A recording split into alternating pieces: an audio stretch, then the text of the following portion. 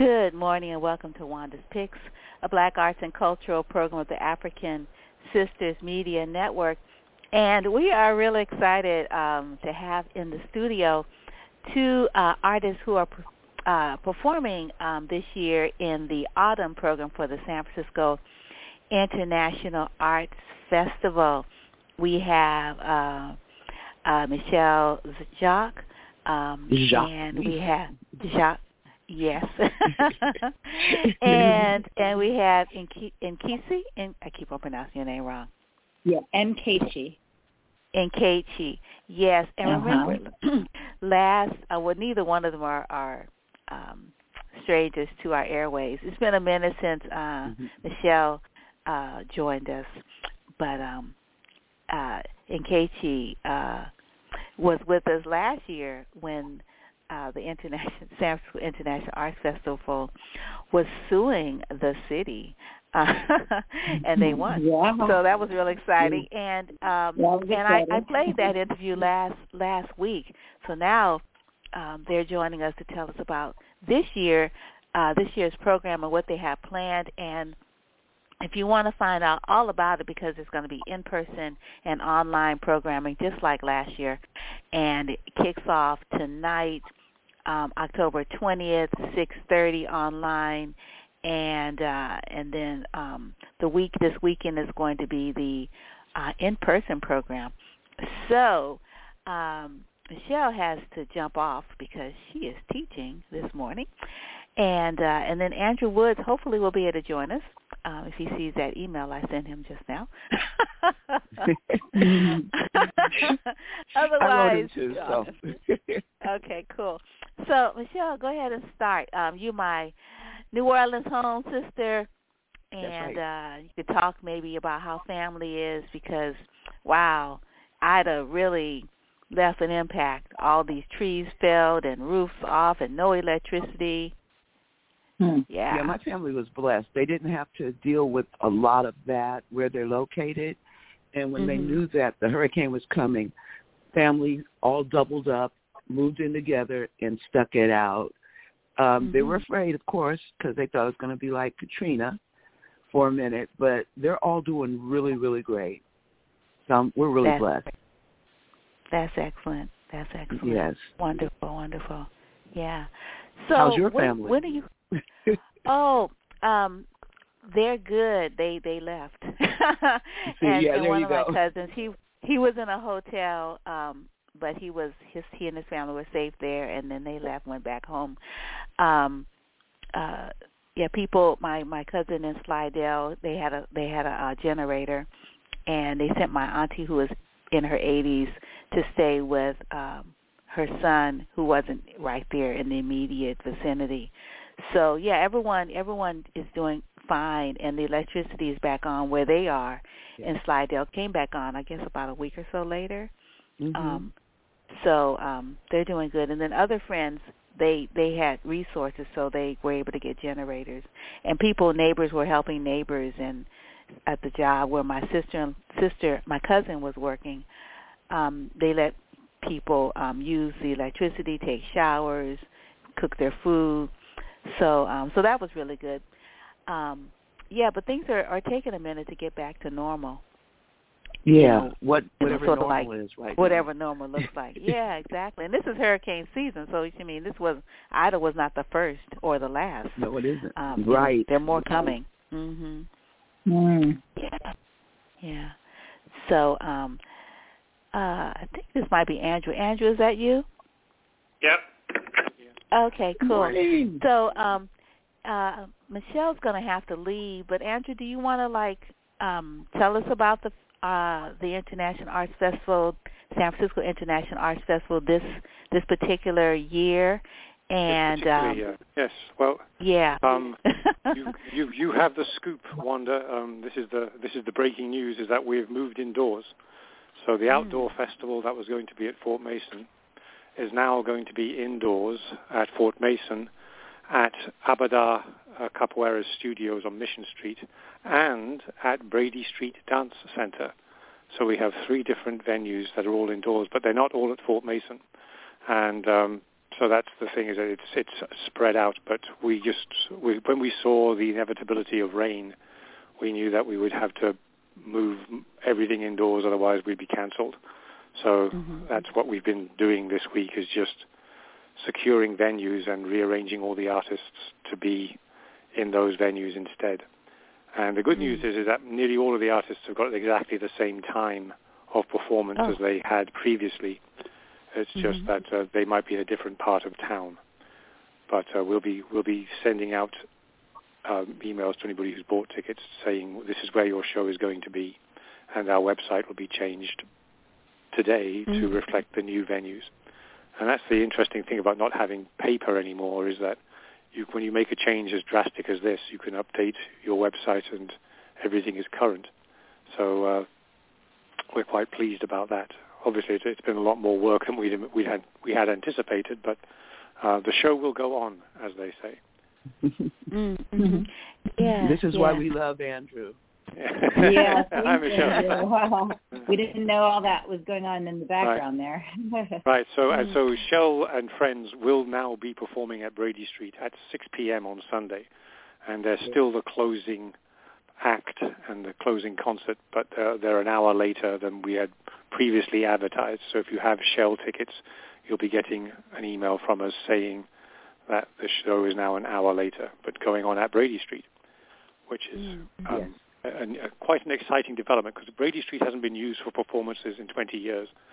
And so these are the first performances. Yep. Remember when Brady Street Dance Center used to be, up and kicking around in the end of the 20th century, beginning of this century, and then they were converted into offices, and now they're being converted back to a performance space. And our show on Saturday at 1:00 will be the first one there in 20 years. It's not finished yet, but but they've got the dance floor down, so that's the most important thing. And we've got the dance floor down, and we've got electricity, so we'll all be good. Yeah. Oh, that's awesome! And where is Nkechi going to be performing? Nkechi is going to. Oh, go ahead. Oh, you're on the line as well. Sorry, Nkechi, I didn't realize. Yeah. I'll be performing at the I'll be performing at the Young Performers Theater in Fort Mason, second to Marina Boulevard. So that's the building I'll be in. It's quite a nice space. They actually, Stephanie, who runs it, she does children's theater, and so it's really cute to see some of the really small seats in there, but they do have adult-sized seats. And, there's a lot of space, and so people can kind of sit as comfortably close or apart as they would like. And the main show is going to be Friday at 8:00, so I'm super excited about that. Yep. And Nkechi's one of the shows that we could actually keep at Fort Mason, which we're very pleased about. And there's still going to be 8 performances at Fort Mason in the Young Performers Theater, and the first one is Nkechi, as she said, at 8:00 on Friday. So we're excited about that. And can maybe Michelle, how many more minutes do you have? Like, do you need to start talking now? I'm still good. I'm still good. My children won't start eating each other for a while. Okay. All right. Cool. So Andrew, can you tell us about some of the performances, the online? Like, it starts tonight, I believe. It starts. I thought tonight, it started on the 18th. Online tonight, the first performance is Samudra Dance Creations. They have a short 10-minute Bharatanatyam dance piece, and then it's going to be the U.S. premiere of a company from Hong Kong called Cinematic Theatre, and they have a piece titled The White Shadow. And Cinematic was supposed to be here live with us, but we've obviously there's been difficulties getting visas, so they've sent us over their show, which is about 3 different generations of women in Hong Kong and workers in Hong Kong and exploitation of women in Hong Kong, and the lessons that history tells us. So there's a woman that worked in a garment factory. There was a Thai sex worker, and there's a young woman that fought against the Japanese during the occupation during the Second World War, and they're all ghosts, And so the idea is that the ghosts are retelling their stories about the history of Hong Kong and one specific part of Hong Kong. So that's tonight. And then we also have Beeb Chanel Bibin is talking about a piece that he'll have in the festival next year on Saturday night online. And he has a piece titled Religion Kitendi, which is about the sapeurs of Congo. And the sapeurs are people who just dress up outrageously well, no matter how poor they are. If there's a major crisis, then the first thing they do is reach into their wardrobe and put on something great, because they just feel that they need to be able to make a statement about who they are and what they are able to keep. And it sometimes seems, that seems very frivolous, but when you see it in the context of what was happening in the Congo and how that came about, and then as what Bibi is doing, he's looking at African descendant populations and the African diaspora across the Americas and across Africa, and seeing how the fashion choices or the fashion movements in black populations are all kind of connected to this as well in one way or another. And he's just going to be talking about it and showing films on Saturday, but that's a piece that's going to premiere next year. Then Beatrice Thomas is performing on Friday. She has a Black Benatar's Black Cabaret, and that's going to be that's an online piece that she talks about equality, and she talks about race relations going forward, and about how white and black populations can work and live together, and she also talks about reparations and how those things will manifest themselves, and those issues will be coming forth. So that's a very powerful piece as well. And we have about 10 different performances online, and they're all on our website. And it was being curated by Nola Mariano from Circuit Network, so we're indebted to her for doing that. So I'm really interested in your Crawfish We Invisible and Daisy's piece. That Crawfish We the Invisible is also on Friday, and then you also have. Yeah, that looks really interesting. Who is Crawfish We Invisible? Who is the he is the artist? There's a performance company called the Universes, and this gentleman is one of those artists who form the Universes, and they've been doing performance art. Oh, really? I know the Universes. Yeah, so Stephen and most people know Stephen and Nancy, but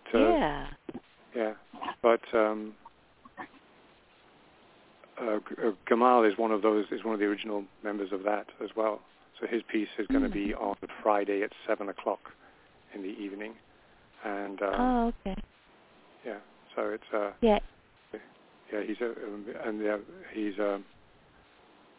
it's only one performance. And 7:00 on Friday, and that's followed by Daisy is that night as well, and that's an African American take on the Bush president, on the Trump presidency, and on the elections, and there's some very forthright opinions expressed about the Trump presidency, and he spent a long time. He made that film doing interviews with dozens of actors, different performance artists, choreographers. People in the arts industry who are African American or African, and the film, the 45th, is just their take on what was happening to the United States and what the African American community reaction was to it, and what could be an alternative to it. So it's actually a fascinating film, and it was actually meant to be a film. And some of the things we have that were performance, live performances that have been adapted for online, but this was actually created to be a film in the first place. So we're very pleased to have that. Cool. And people can find out about everything by going to sfiaf.org. Yeah, that is correct. And the online program is absolutely current. Some of the in-person performances, we will be updating the venues later today. So everything still says Fort Mason at the moment. And some things, like Nkichi's show, are, where you see Nkichi at 8:00 at the Young Performers Theatre on Friday, that's still current and true. But some of the other venues for some of the other artists, including Michelle Jacques will now be at a different venue at Brady Street at 6 o'clock rather than Fort Mason at 5. So just we'll have it all updated by the end of the day today. Right. Yeah. It'll be a fun weekend getting around to all the spots. Yeah. So, Andrew, do you need to go and start doing all this, or do you have I a do, moment yes. more? That's my next thing is to start. But thank you very much for letting me be on the air, and have a great day, everybody. Thank you. Okay. Goodbye. Bye, you too. Thanks. Bye. Bye. So, Michelle, tell us about Shell and Friends New Orleans Big Band and what you're going to be doing on Sunday, October 24th at 6. I am super excited because I'm combining both of my ensembles, Shell and Friends and Shell's Juke Joint. So the band will be my a cappella quintet, which includes Tammy Brown, Jammin' J. Lamont, Brian Dyer, Rhonda Crane, and myself. And then I have my band, Donna Viscuso, who's my woodwind player. We have Eric Swinderman on guitar. We have Michelle Gerlitz on drum. We have Kev Scott on bass. And, oh, man, we're going to be jamming. That's why I'm glad we have a dance floor, because there's no way you can sit down when we get started. I'm very excited about that. And we're exploring not only, we're going to do some of our regular stuff, but I'm going to introduce a song called Salongadoo, which I was doing at one point, which is a Creole, they call it a Creole slave song. They've called it Cajun lullaby, but actually it is in Coudi Vini, which is Louisiana Creole, which is what I'm studying now. I'm really excited about that. And I will be singing it in Coudi Vini. And a lot of dance music and fun. So that's what's happening with the band. Right, yeah. And isn't this like a preview of a project that you're working on? Absolutely. Yeah, tell us about Daughters of the Delta. Daughters of the Delta. You were with me when I did my last project. It's a manifestation, my love of the folklore of our home, Louisiana. And so I wanted to talk about the women who made the contributions to the music of New Orleans and the United States in jazz, blues, spirituals, the whole 9 yards. Were never spoken about. Just this past week, I teach at Oakland School of the Arts, and I do a class called All That Jazz, which is jazz and hip hop. And I showed them a video on the history of jazz, and not once did they mention a woman. And I talked about it with my students. Did you notice that? Not one woman was mentioned. And so I've been on this journey to really, really investigate the role of women and what we did to create the music of the Americas. Like I said, from jazz to spirituals to gospel, even down to Charmaine Neville and our Mardi Gras music that's never really mentioned like the brothers are. So that's what we're going to be doing. And and also the Great Migration. We're going to really talk about the Great Migration. A lot of people think that the Great Migration was only to the north. But my family, as well as a lot of other families, probably yours included, all came to California, L.A., Oakland, places like that, Fresno, because it was easier to survive here than it was in Louisiana. So we're going to weave in the Great Migration, the history of women, through the history of women in music, and it's going to define the period from the 19th to the 20th century. And, I can't wait to just show this. We're going to be doing it in schools. We're going to be doing live concerts. We're going to be sharing this all over. So that's it. Despite what they're trying to do to keep us from teaching our history in schools, we're going to do it anyway. Wow, that's going to be really exciting. Yeah. Yeah, and then hopefully there'll be a recording too. Oh, yeah. We're going in the studio very soon. We're going to start recording the regular concert, and then we're going to record a children's CD, not CD anymore, but a children's project also. Excellent. Oh, that's wonderful. Well, we're not going to keep you. Do you have a website? Thank you. Yes, www.shellcd, CHELLE Friends. N as in Nancy, Friends.com. It was okay, Ann, awesome. but we changed it to N. Awesome. Wow. Well, really looking forward to hearing some of your music. It's just always so high level and just sort of lifts your spirits. And you're closing the festival at the Brady Street Theater, opening for business the first time in 20 years, 6 p.m., Shell and Friends, and you can check the website later on to get all of the details, or you can just look it up, Brady Street, where are you? So you don't miss it. Wow. That's right. Always Wear good your to talk to dancing you, shoes. Michelle. Thank you so much for joining us. I love you, girl. All right. You take it easy. You Bye-bye, too. both of you ladies. Bye-bye. Bye. Wow. Yeah, I was so happy to see that you were joining us again in KG. Am I saying it right, or am I messing it up still? Yeah, that was right on, Wanda. That's right on. Oh, yeah, like 3 is a charm. Yeah. Yeah, and you got this intriguing title, the politics, the language of color, and all her children.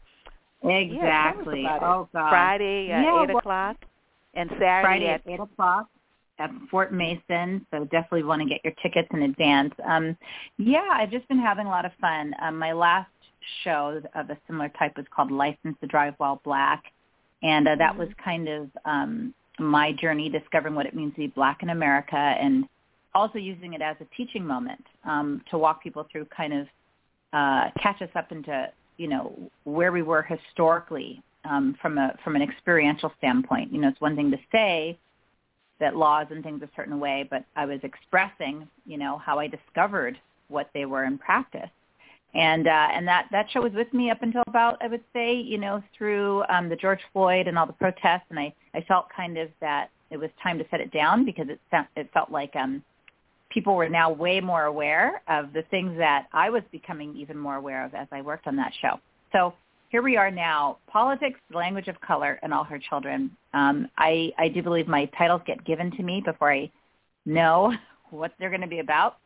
So that was the title that latched on. And it really, I would say at the core of my artwork is trying to bring people together in community and to really have fun. And I love to bring people into a room and have them basically face big conversations or big topics that they may not be able to do well at the Thanksgiving table. And I do it playfully. And so while it's not really about politics, it's more about any one particular politics, but it's just about the nature of politics and how it lands on people, on communities, on families. And I'm hoping to deconstruct that. We all want to be free, and our mindsets and our perspectives can keep us in bondage, whether we're actually in bondage or not. And so there's going to be dance, there's music, there's some projection.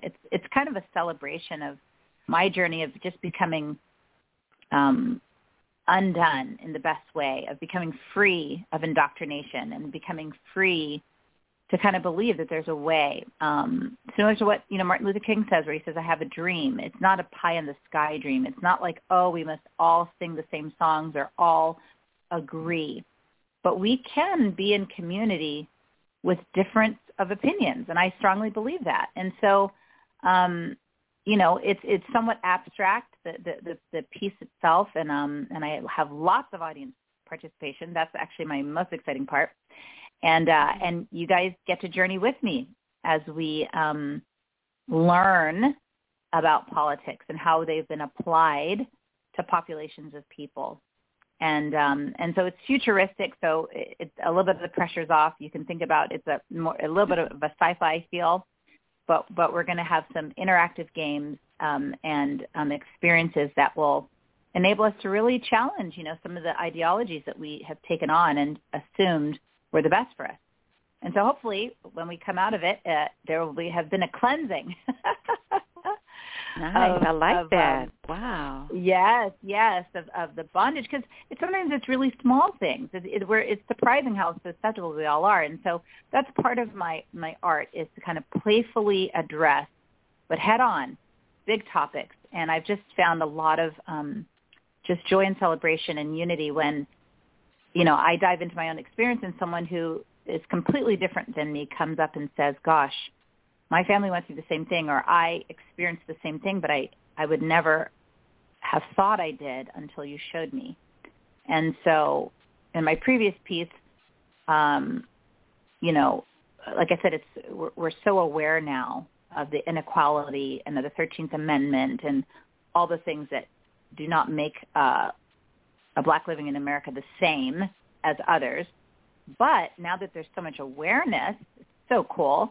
I'm kind of ready to go to the next level, which is like the indoctrination, which, we're in America and we think we're free, we're not this, we're not that, only to find ourselves kind of in the same position as things that we thought we would never. So I don't want to give too much away, because I want you to leave wanting more, but I would just say, come, if you can make it, just get there, get in the room with us. And I learn from you too. So you being there becomes an absolute part of what you will experience and what I'll experience. And so I would just say get there, especially if you haven't been out to a show for a while. I recently was in New York and got to be in the room with some people, and I wept. Just to be in the room with live performers, I just wept. I was so moved by the art form and the gift that we are to others.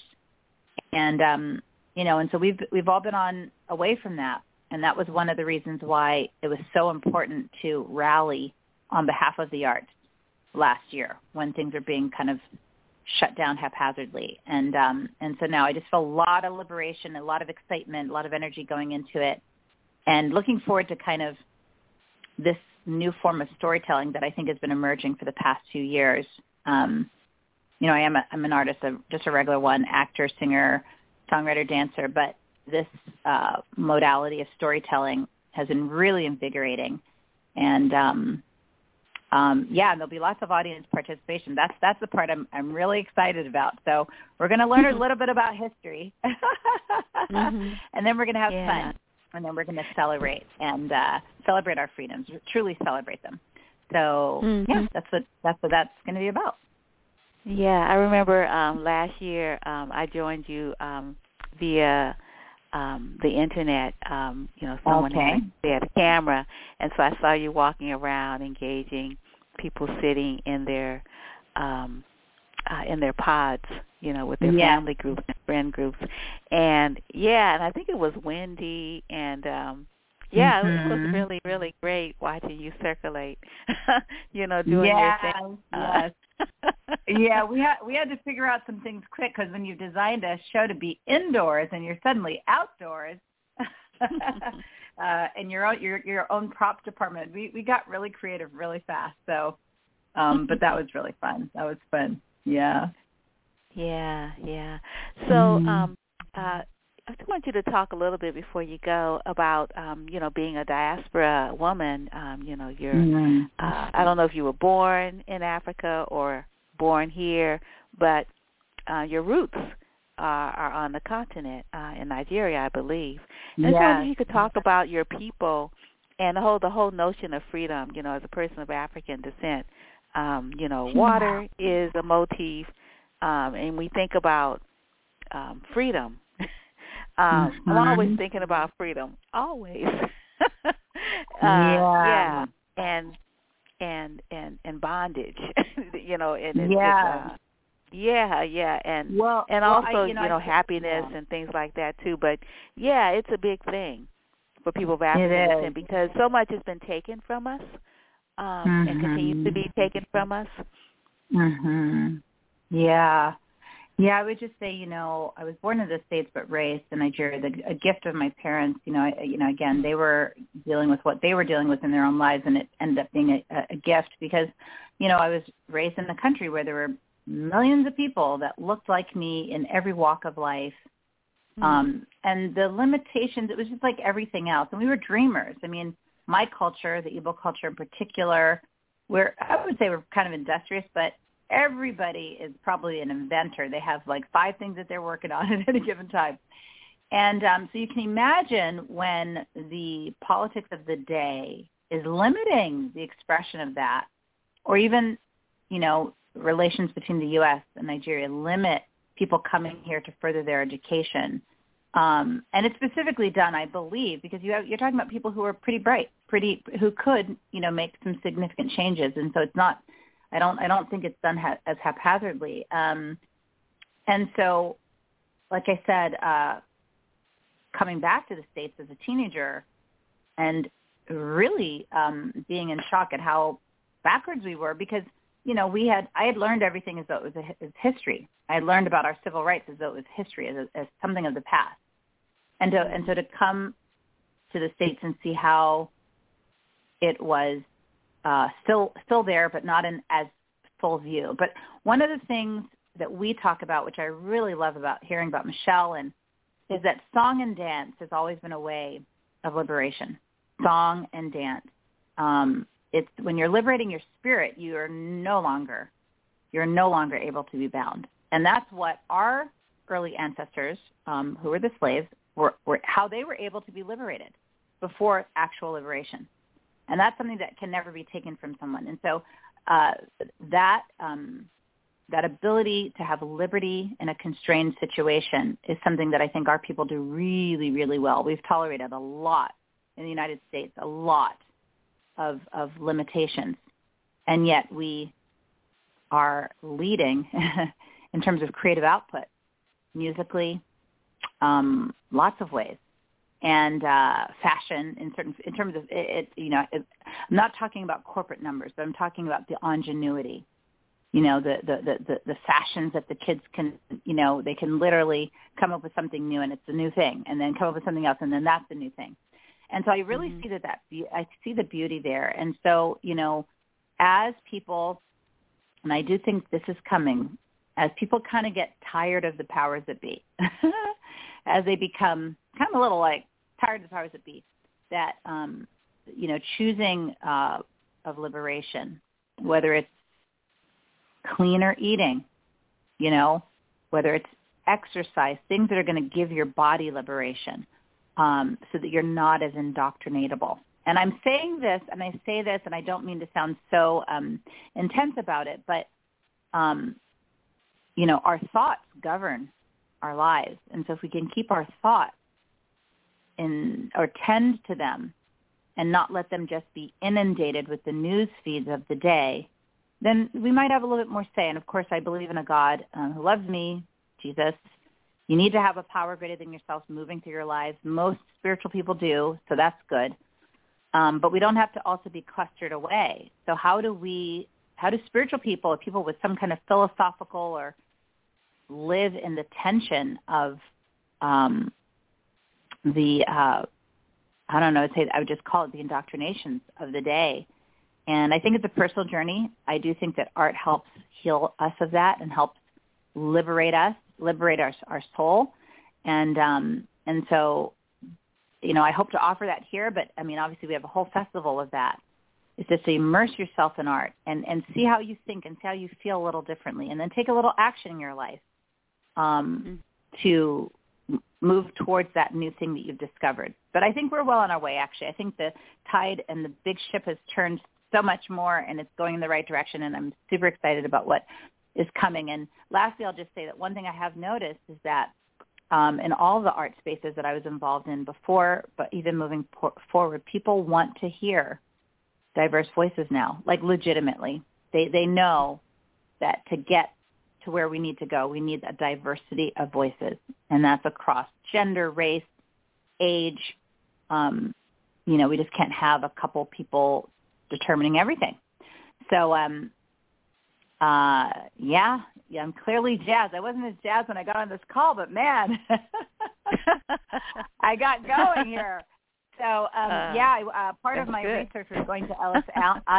I went to Ellis Island, part of my research, and just kind of sitting with the stories of of people when they came over and what it meant to come to America and what they were leaving behind and what their hope was to rise and have kind of their ethnicity, not necessarily tended to, and the things they lost, so many. Mm-hmm. So yes. I want us to be in a reclaiming season for Blacks in America, Asians, Hispanics, all walks of life, just to be reclaiming, because America is a beautiful country. It's a country. It's land. It's great things to see. So, tying back to my show, this idea of politics. How is politics running our lives when there's so much nature and beauty to see?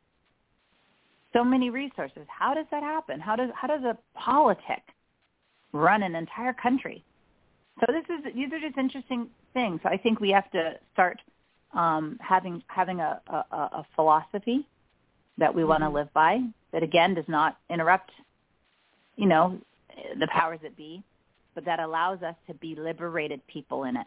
And when you're liberated, you are free, and you're happy, and you can dress up, like Andrew was saying about the one, you can dress up in times that are not so great. So, yeah, I'm excited. Oh, man, I'm just excited to be back in the art space, man. We need each other so badly. We need each other. Oh, my gosh. So, yeah, thank you so much for thinking of me, Wanda. Thank you so much. I feel so blessed. I remember being at your studio years and years ago doing something. I was doing something else. I was more in a music mode then. But now I'm kind of in this performance art space. Right. Yeah. And I wanted you to give audiences your website, and so they can know where you're going to be for the rest of 2021 and into 2022, because you're busy. Yes. So my website, very easy, www.nkechi, and that's spelled N like Nancy, KECHI.com, nkechi.com, and I'll be making some updates. You can also go to for this show, the SFIAF, standing for San Francisco International Arts Festival.org website to kind of locate me. I'm also receiving donations. I really have some ideas of what I want to do with this project, so feel free to liberally donate to this artist as she builds this next phase of her development. And we'll keep you posted, and I'll hound Wanda to get the word out on something next whenever that emerges. But right now I'm just thinking liberty and freedom for all, and what that truly means societally, but more from a liberation of mind, heart, and soul. So, yay! Wonderful. Wait. Yeah, wonderful. Yeah, and and art is certainly the kind of gives us the kind of tools we need to be able to I guess to be free, stay free, and be able to I guess have a way of expressing our freedom in a beautiful way, even when our freedom is being challenged. We can still express our resistance in a beautiful way. So art, singing, telling stories, dressing up, putting on different persona, that imagination is just so important. And it's really great, that you're going to be able to, this is a program for families and children. So it's going to be really special because, we definitely need to make sure we keep our children encouraged. And I don't know and have them in the what they're going to think about this when they come back, like when they're grown people and they think about this time. This time is like, it's one of those times where it's marking us. It is. And they're watching. So how do we? Yeah. Yeah. Yes. Yeah. Yes. And I definitely that resistance. Yes. I just want to make sure I just lay claim to that word. And it's a part of us, about the African diaspora. It's just something that we've inherited, and so we get to make art through it. We get to celebrate through it, and we get to teach each other how to live through it. So yes, again, families, all ages. And I'm serious about all ages because I'm really enjoying the one-liners I get from kids where I think, whoa, that was wise. And how they experience things, or they just go, that's silly. Why would you even think about that? Good question. They're thinking from a different perspective. Yeah, and to just lighten up. That's kind of the other theme of it, is you have this big topic, and I just want to wake us up and lighten us up. That's the other part. Is, and we do it together. And I think that's the thing. All of us are carrying different pieces, but when we come together for the sake of whatever it is that we're going to talk about, we can digest it better and release it better. So I have a couple of things in there that will enable us to kind of leave all that crap at the door when we leave and kind of reclaim the new. So I'm excited. Oh, I'm excited. I'm just grateful for the opportunity to share my art with, whomever. And I'm grateful that our Bay Area community is kind of percolating and seeing all kinds of offerings coming back online, just creative things online. We now have access to online, which is just fabulous. But then also some of the in-person representations, and it's a pretty exciting time. And I think, I think our mayor is doing a good job. I know that you guys also have some good things going on in your part of the world too. But I think there's some new things that are opening up that are for artists are going to be a real good thing. After we went through some snafus. So, yeah. Cool. Well, have a wonderful opening. Performance on Friday, but do you have a Saturday as well? Yeah, I do 5 o'clock. o'clock. Okay. Yeah, maybe. Yeah, so I would just say go to the site so that we can know exactly what times everything is. If it says sold out, it's sold out. But if it doesn't say it's sold out, sold out. I mean, I'm open to doing yet another show. If I won't broadcast it too much, but if we get some momentum here, I want to really put this up again soon. So stay on the lookout for that. But so yeah, go to the website. At least kind of start with that first one, which is this coming Friday at 8 p.m. And I definitely recommend getting there early because there's all kinds of check-ins and things required for that. But otherwise, it just should be good times. Good times. Right. Yeah. Well, congratulations again on your new show, and I know it's going to be fabulous.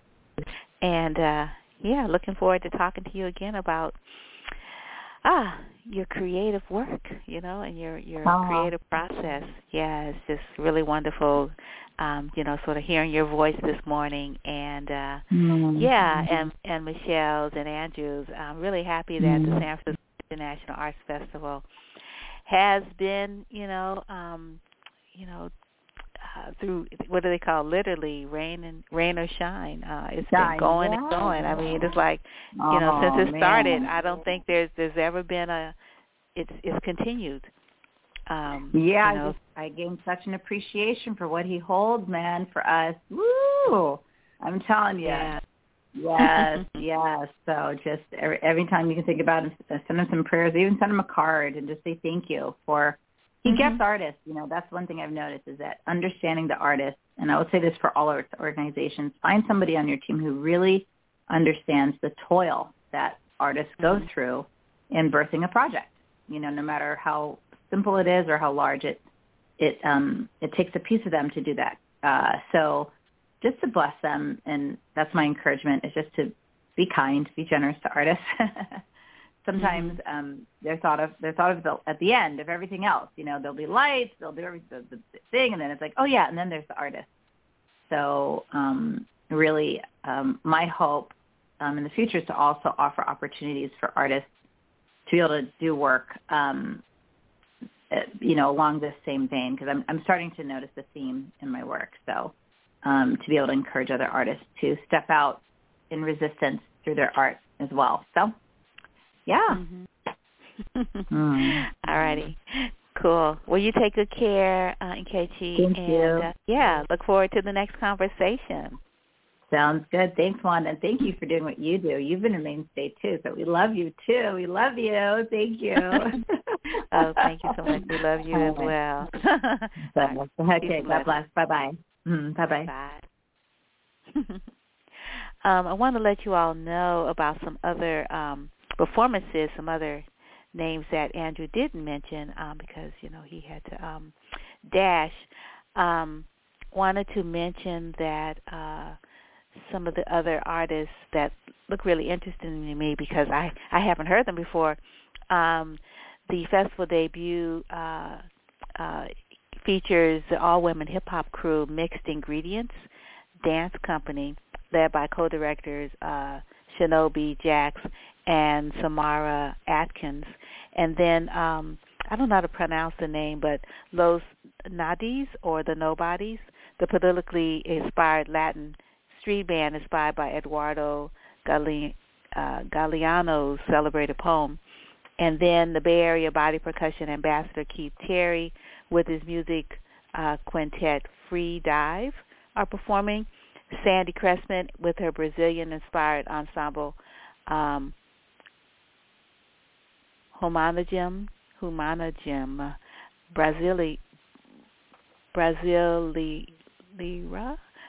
I'm not saying that correctly. And then there's a Gamaliel Folk Fusion Ensemble performing, and they're releasing their 2-year delayed album, The Weaver. And then veteran Shadow Master Larry Reed is going to perform, and then a Balinese shadow play. And Abada Capoeira, which is one of the performance spaces now, indoor performance spaces, they're going to be celebrate the birthday of the founding artistic director, Maestre Segarra, who is Marcia Treadler.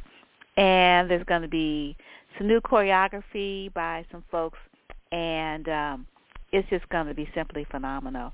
So you don't want to miss anything. And the box office is area code 415-399-9554. And again, sfiaf.org. Check back in maybe a couple of hours, and the indoor schedule should be posted. But just check back, get your tickets in advance. So it should be really exciting. And I want to remind people that this particular weekend is the celebration of the Black Panther History Month. Earlier this month, we had BJ on to talk about Black Panther History Month, and so anyway, this is that weekend. And then we've got the tribunal, which is the International Tribunal, is also this weekend, and that is going to be at the Malcolm X and Dr. Betty Shabazz Memorial and Education Center in New York. However, it's also going to be live streamed at tribunal2021.com and on Facebook.com, Spirit of Mandela. So I'll put this at wandaspicks.com. But it starts Friday at 6 to 9 p.m.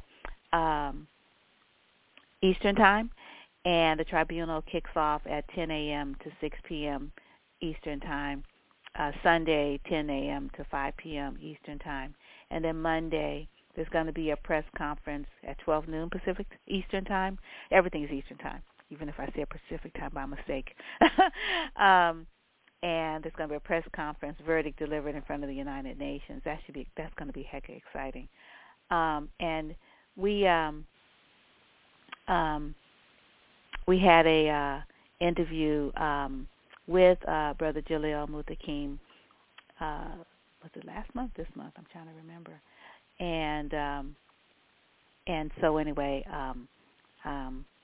you can read that at the Bayview.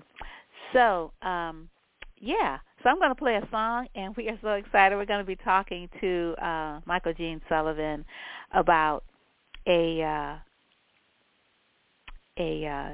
new play that he wrote that's going up at San Francisco Playhouse tonight. Is opening night, so it's really exciting. And yeah, so stay tuned. And oh, wait a second, I think there might be Daisy. Good morning. Do you like hairy balls in your mouth? Howard Stern dickhead. Howard Stern dickhead. Oh, wow. Yeah. Oh, that was interesting. That wasn't Daisy. Okay. So we're going to play Alice Coltrane. We're not going to be able to finish it, but we're going to play Alice Coltrane. Oh, that was an interesting comment. Here we go.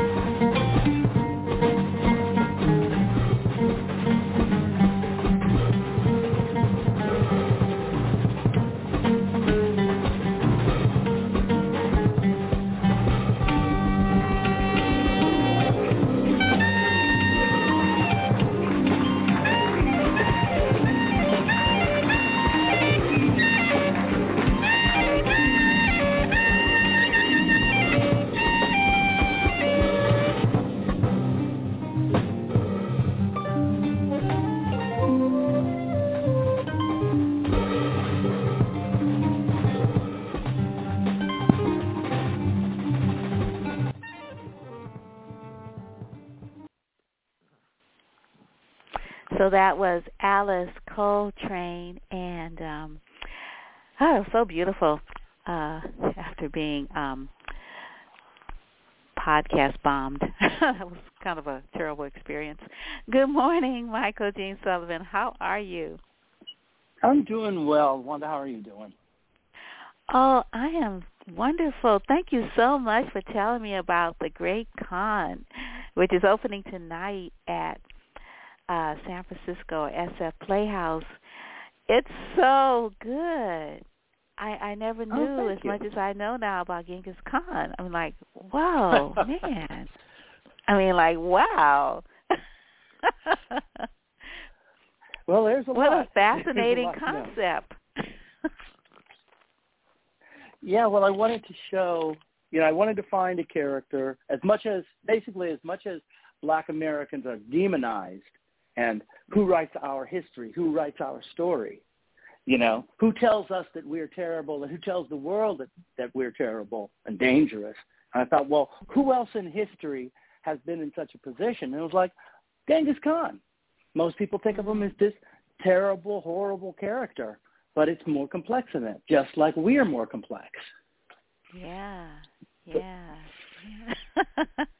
Wow. It's so cool. And, this little hero and the girl that he saves, why don't you tell us, sort of set the context, for the story, and your cast. Oh, my goodness. People that are, in the work are just like, I can hardly wait to see them. Yeah. Well, when I was, there were two different things that came up when I was, basically when the pandemic hit, I had time on my hands to write. And this show had kind of been in my head for a few years. And I hadn't started on writing last year's Mime Troupe show yet, and I knew I had to do that, but I had some time. And so I thought I wanted to write a story about black teenagers, a play about black teenagers and the struggle they have to just be teenagers. The struggle to not, by the time a black kid hits 11, suddenly they're treated like a grown-up. They're a danger to society. The police see them one way. The other people see them another way. Everybody sees them as kind of finished, whether it's a black girl being pre-sexualized by the community and by the media, or it's a boy who's suddenly seen as a thug and dangerous and a criminal or getting ready to be criminal, and both of them seen as just runaway young slaves, dangerous and out. Somebody's got to stop them. But what about, they're not done yet. They're not grown-ups. They're not children anymore, but they're just teenagers, and they just should have the chance to be teenagers. And the pressure of the society puts on them by seeing them a certain way, and also the pressure that they put on themselves to conform to these stereotypes, to just be like this, because this is the way, the path is easiest to conform to the racist stereotype. And it's harder to fight against it, even within the community and outside. So I wanted to do a show about two black teenagers who just ultimately want to be teenagers for a while, And so I had this show in my head. And then, like I said, I had this other thing about the stereotypes and where that comes from and the danger and how history is used. People write history and write sociology and all of these different things to kind of create these stereotypes. And so I was like, okay, so if this is what I want to do, how do I want to introduce these characters? How can I introduce them in such a way that it's clear to the audience what's going on, how they see themselves? So without giving anything about the show away, but I can talk about the first scene.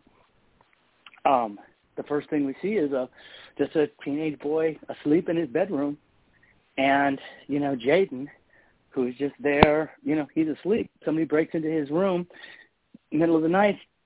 He pops on the light. They pull a gun on him, and it turns out it's this girl named Antoinette, who in the show is named Ant. And Jaden, rescued her when she was being assaulted by a bunch of boys. She wasn't raped, but it was going to happen. And he rescued her, even though he's just this nerdy kid. They're both just nerds. Mm-hmm. But her thing is that she doesn't want to be identified as a victim. Because once she's identified as a victim, she's like, I'm going to be victimized my whole life. I don't want anybody thinking they got to help me. I don't want anybody thinking that I needed help, because then I'm just going to be people are going to be chasing me and on me all the time.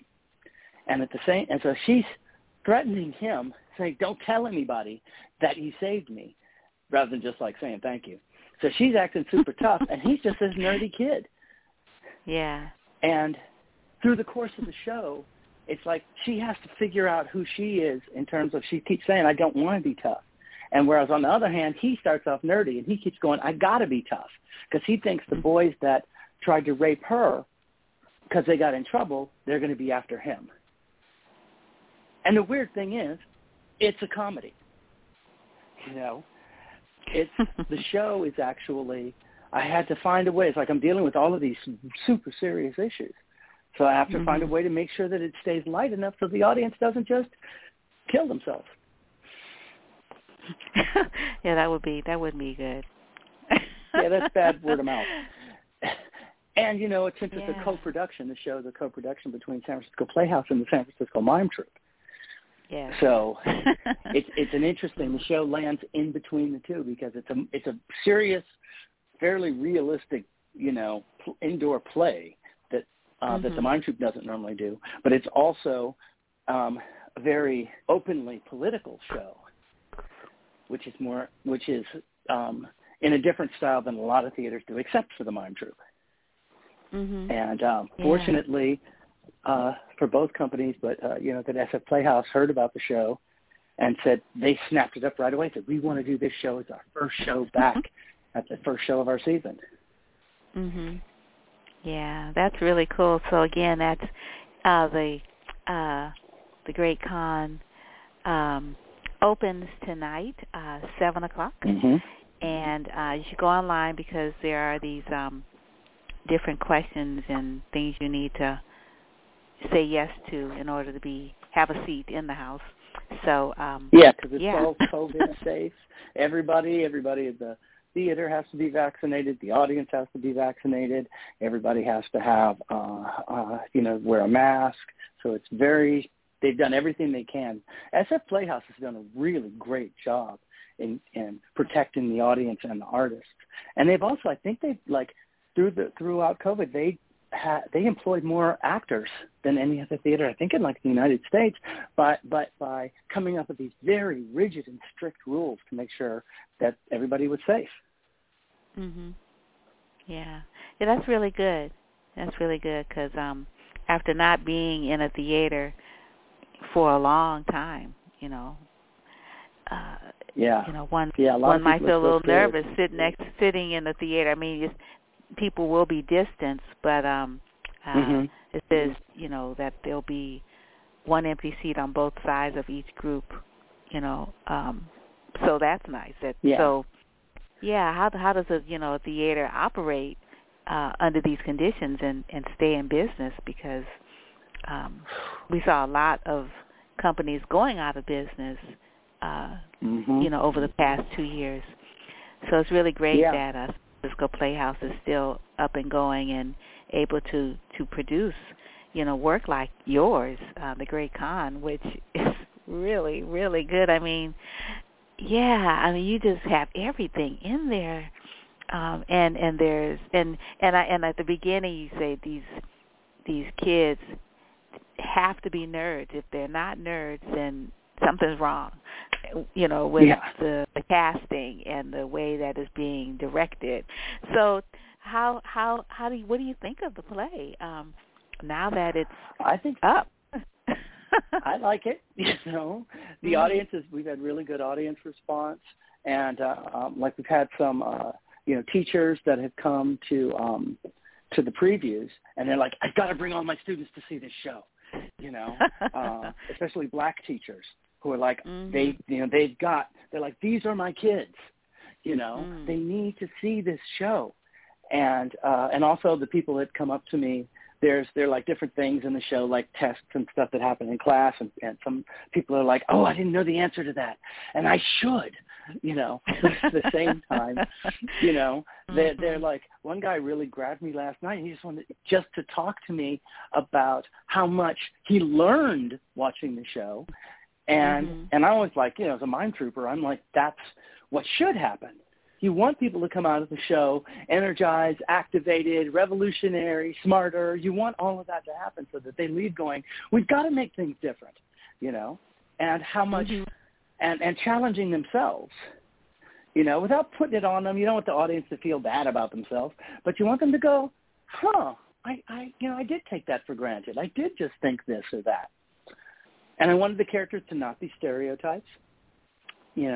The black mother, the kids, the best friend, the other school nerd, all of this, everybody, the Asian the Asian teenager, everybody's not what you expect. And so, I'm really hoping. I know, and it's difficult, especially as the population has shifted in San Francisco. But I really want, a black audience and an Asian audience. It's like to see the show together, to see. It's like, this is for us. I mean, it's for everyone, but to try to make sure, because that's going to that changes the tenor of the audience. It will change the show to a certain extent. Who's in the audience? Who feels like their story is being told? Yeah, and it's really interesting how you have these teenagers reflecting on their parents. Jalen's situation is, I don't know if you can share what's happened with him and his mother and his father, and then you've got his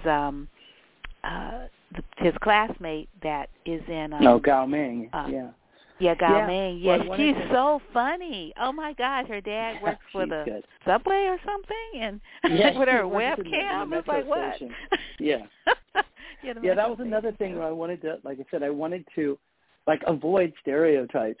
So yes, Jaden's father isn't there. He's not present. And that happens a lot in stories with black families.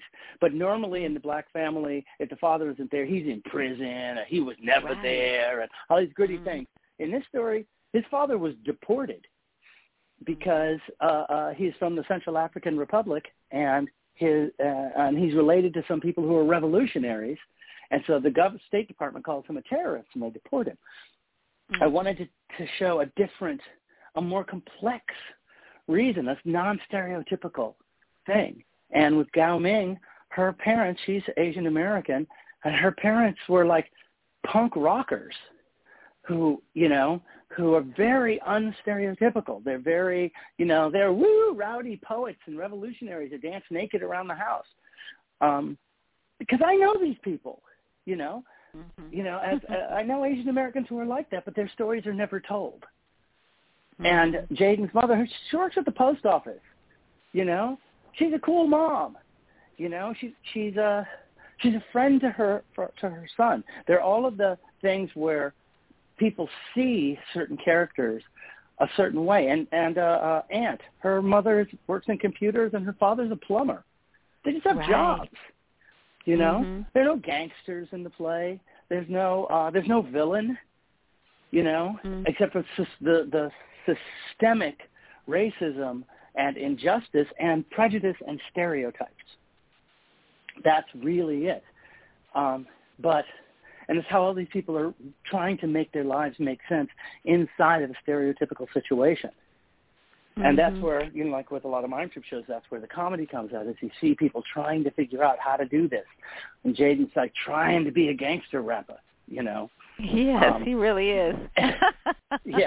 And, but it's all, like I said, it's all to a point of how to empower yourself to be yourself. And at the same time, you can have revolutionary goals. You can want to change things. But, and we as grown-ups are always like, oh, well, it's up to the kids. You're the next generation. You change the world.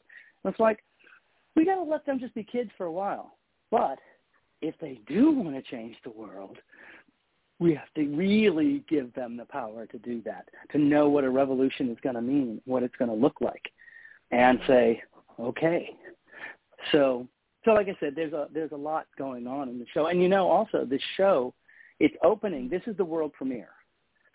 And then there's going to be another production of it at San Diego Repertory Theater in the spring. Oh. And then another production of it at a theater called Red Twist in Chicago. This is all part of something called the National New Play Network, and they're doing what's called a rolling world premiere. Oh, I've heard of the National. The world premieres at different theaters. Nice. Oh, excellent. Yeah, and then there's some other companies around the country who are interested, but I think everybody's waiting. They want to wait for the first production to happen. But I've already been talking to companies in the Northwest and in the Midwest. So we'll see. Yeah. So have you had plays? I was going to say, and this show has such a great cast.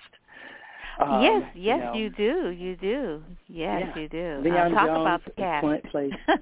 Yeah, Leon Jones, who's a great young actor, and he's worked with Marin Shakes, and he was actually one of the understudies for Black Odyssey. That's where I first met him when we were working on that at Cal Shakes, and so he's been doing all this work. He just finished doing Hamlet, and now he's playing this part, which is really interesting to watch.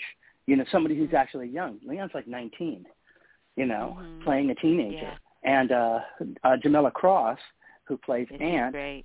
She was in Hieroglyph, and they did that a few months ago, and a bunch of work around the Bay Area. We were super fortunate to get her. The casting process on this show was, for the most part, it was very difficult because they're tough roles to fill, and so we were really lucky to get the actors that we got. Valina Brown. Yeah, Valina, as Jaden's Jaden's mother, Mhm. Yeah. And so for Mime Troop audience members, they will know Valina has been a long-time Mime Troop member, but she's also worked at the Playhouse and at ACT, and we're conveniently married, which is always nice. And do you have a teenager? Yes, we do. Our son is now 18, and so he just started college, and he's part of this show is definitely it. Like I was telling somebody, if we didn't have our son Zachary, I would have written a different show. But having a black teenager who is playing games all the time, and really definitely, and that's a big part of the show in the second act, is definitely was an influence, let's say. So other people in the cast, Adam Kuva-Newman, who plays the teacher, was also he's great. He is, yeah, and that was a hard part to fill too, because there's a thing where there are other actors who definitely could have done the part, but Adam hit the edge of the teacher, because so many people, when I wrote the show and they read it, and they said, oh, and the teacher's he's just this clown character. He's like the stupid white liberal. And I was like, no, he's not. He's not the stupid white liberal. He's a teacher. And actually what he says, for the most part, about history is correct. Mm-hmm. He's a passionate teacher, but he's also a nerd, and he also has blind spots that he doesn't see about himself. But he can't be written off. None of the characters are, like I said, none of them are exactly what you think they're going to be. And Keena Cantor, who plays Gao Ming, she's great. She's done work at the Playhouse. And when I did readings of this play last year online, throughout the COVID thing, I was developing the show. And so we did readings for San Diego Rep. We did readings for the Playwrights Foundation, who also helped develop the show. And also just personal play readings with Actors Reading Collective, which is another local theater company that just works online. And through developing the play, through all of those, Keena did all of those readings for me. And so I was really fortunate to find her originally. And then it was like, oh, and she's perfect for the part. So she was one of those people who, when we came around to casting, I was like, I want to have Keena because she's really good. And then, of course, Brian Rivera, who plays Temujin, who plays Genghis Khan. And Brian is also a Mime Troupe veteran. He's done Mime Troupe shows, but he's also done Broadway. He played the King in The King and I. For the national tour and for some of the performances on Broadway. He's been at ACT and Berkeley Rep and Cal Shakes. He's been all over the place. And when I wrote this part, I really had Brian in mind. And he also did all of the readings for me before. So when it came around to casting, there were a few other actors who would have been wonderful, but I was like, Brian has invested in this part. He had to learn Mongolian. Oh, wow. So they're actually speaking the language. Yeah. There's sections where, as Genghis Khan, he is speaking in Mongolian. I mean, the audience knows what he's saying. There's a way that they end up finding out. But yeah, and he got a Mongolian tutor to teach him how to speak and how to do the dialect when he's speaking English. And so, yeah, and Brian, like I said, I was fortunate to go, when I was in New York the last time, I saw him in A King and I, not as the king, but as another big role. And I'd worked with him before, and I was like, oh, this guy is great. And so as soon as I started writing it, I was like, it would be amazing if I could get Brian Rivera for the part. And I did. Nice. Wow. Yeah, I was just thinking when I was reading the play, that it's it's a critique of the school system, and and this child, Jaden, talking to Adam, when he brings him in the office and tells him, well, you're not, we know you're smart, and well, how do you know this? Just sort of, sort of like challenging the stereotype, and Jaden is, he's he's being the caricature. He's wearing the hood where you can't see his face. I mean, he's playing to all of that and just daring the institution to see past that and to break it. And it's so funny. I don't know if I could say it, with regards to what Jaden tells, his teacher. Well, if I do this report and there's only one historic figure left for him to to work on, Genghis Khan, then if I do this, you do this. The whole idea is that it's not about learning about your people, but it's about who won the war. They tell the story. Yeah. And so it's like, wow. So I spent all my time at this place, and it's not about my edification. It's about becoming more versed in the dominant narrative. Like, so, how discouraging is that? And he knows the game. He's a real, it's not hard to figure out, and he gives it back to him and says, well, sorry, if you want to get through here, you got to do it the way we tell you to do it.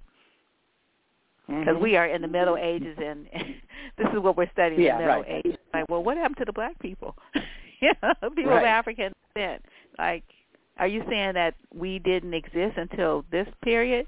That's just such great writing. It's like, oh, my gosh. Thank you. Really good. Yeah, well, it's one of those things that people kind of take for granted, all through college and all through school and everything we're learning. They go, oh, well, this is American history. And it's like, okay, but you're not telling us about what was going on, basically, for people who weren't of European descent. There's all this other history that would be told in a different way. If you said, okay, we're going to do it from the point of view of Native Americans, all of American history would be very different if it was taught that way. How would it be taught if it was all from the perspective of Chinese immigrants? American history would look very different. How would it be if it was all from the perspective of enslaved and kidnapped black people?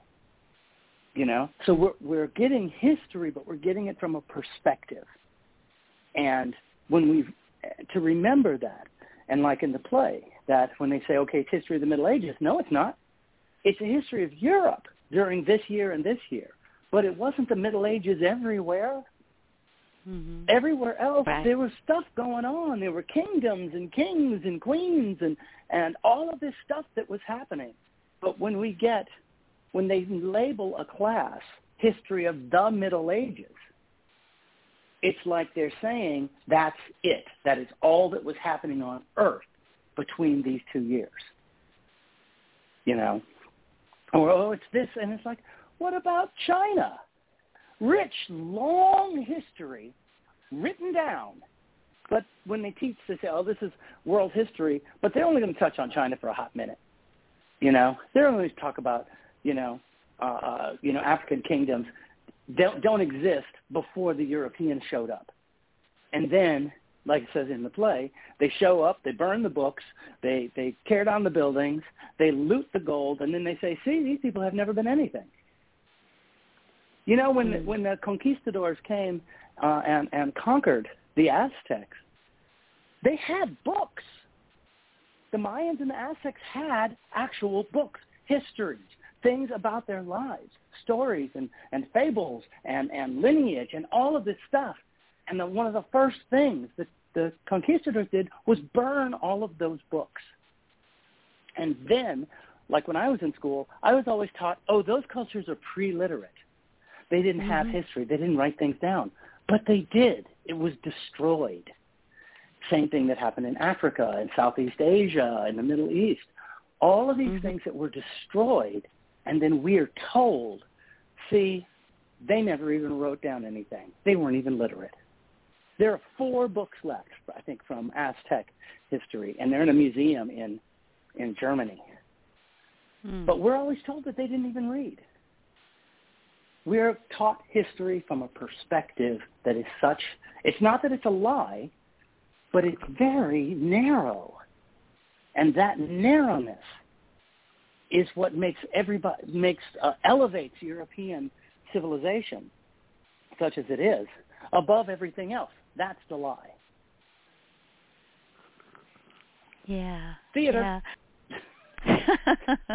Right. So I was noticing in the About Playwright that your work has been produced and performed in theaters throughout this country: Greece, England, Scotland, Spain, Colombia, Ukraine, the Netherlands, Argentina, Canada, Mexico, as well as at the Melbourne International Arts Festival in Australia, the International Festival of Verbal Arts in Berlin, the Spoleto Festival in Italy, and the Hong Kong Arts Festival. So, yeah, I was just wondering, because when I saw the title of the play, I'm like, huh? Yeah, it's just, yeah. And so then before I even read much into the play, I went to Wikipedia and I was reading volumes on Genghis Khan. And so then when I read the report in the play, I'm like, yeah, that's what I read. Yeah, I do. When people ask me sometimes about my scripts, and I just do a huge amount of research, even for mime troupe shows or for anything. It's a lot of research to make sure to get stuff as controversially correct as I can. Yeah. Have you ever been to any of these territories that he conquered? But his story is like, who would have knew? Like, you don't know his beginning. You don't know what happened to him. It's just amazing because he's a bad guy, from the Western perspective. Right. There's a part. But he's not really a bad guy. I mean, there are some redeeming aspects. I mean, he did kill a heck of a lot of people. But the thing is, so did Alexander the Great. So did Julius Caesar. But they're taught that we're told that they're like heroes and brilliant, and what they did in terms of influence on the world is so much less than Genghis Khan. And finding out these different things about him to humanize him and go, it's varied. There's all of this, but there's also all of this. He is a person, more complex in the same way that for Black Americans, we're more complex. We're not all geniuses. We're not all, descended from kings and queens, but we're not all thugs and villains and murderers like the media wants to show us. We're a variety, and we deserve to have that variety respected. And and if we're going to be oppressed, like the Mongols were horribly oppressed, if we're going to be oppressed, there's going to be a reaction to that oppression. And no one should be surprised. Revolution.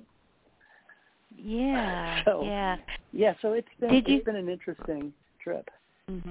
Did you know this before you wrote the play? Like, did you do the research and then it's like, he'll be perfect to juxtapose?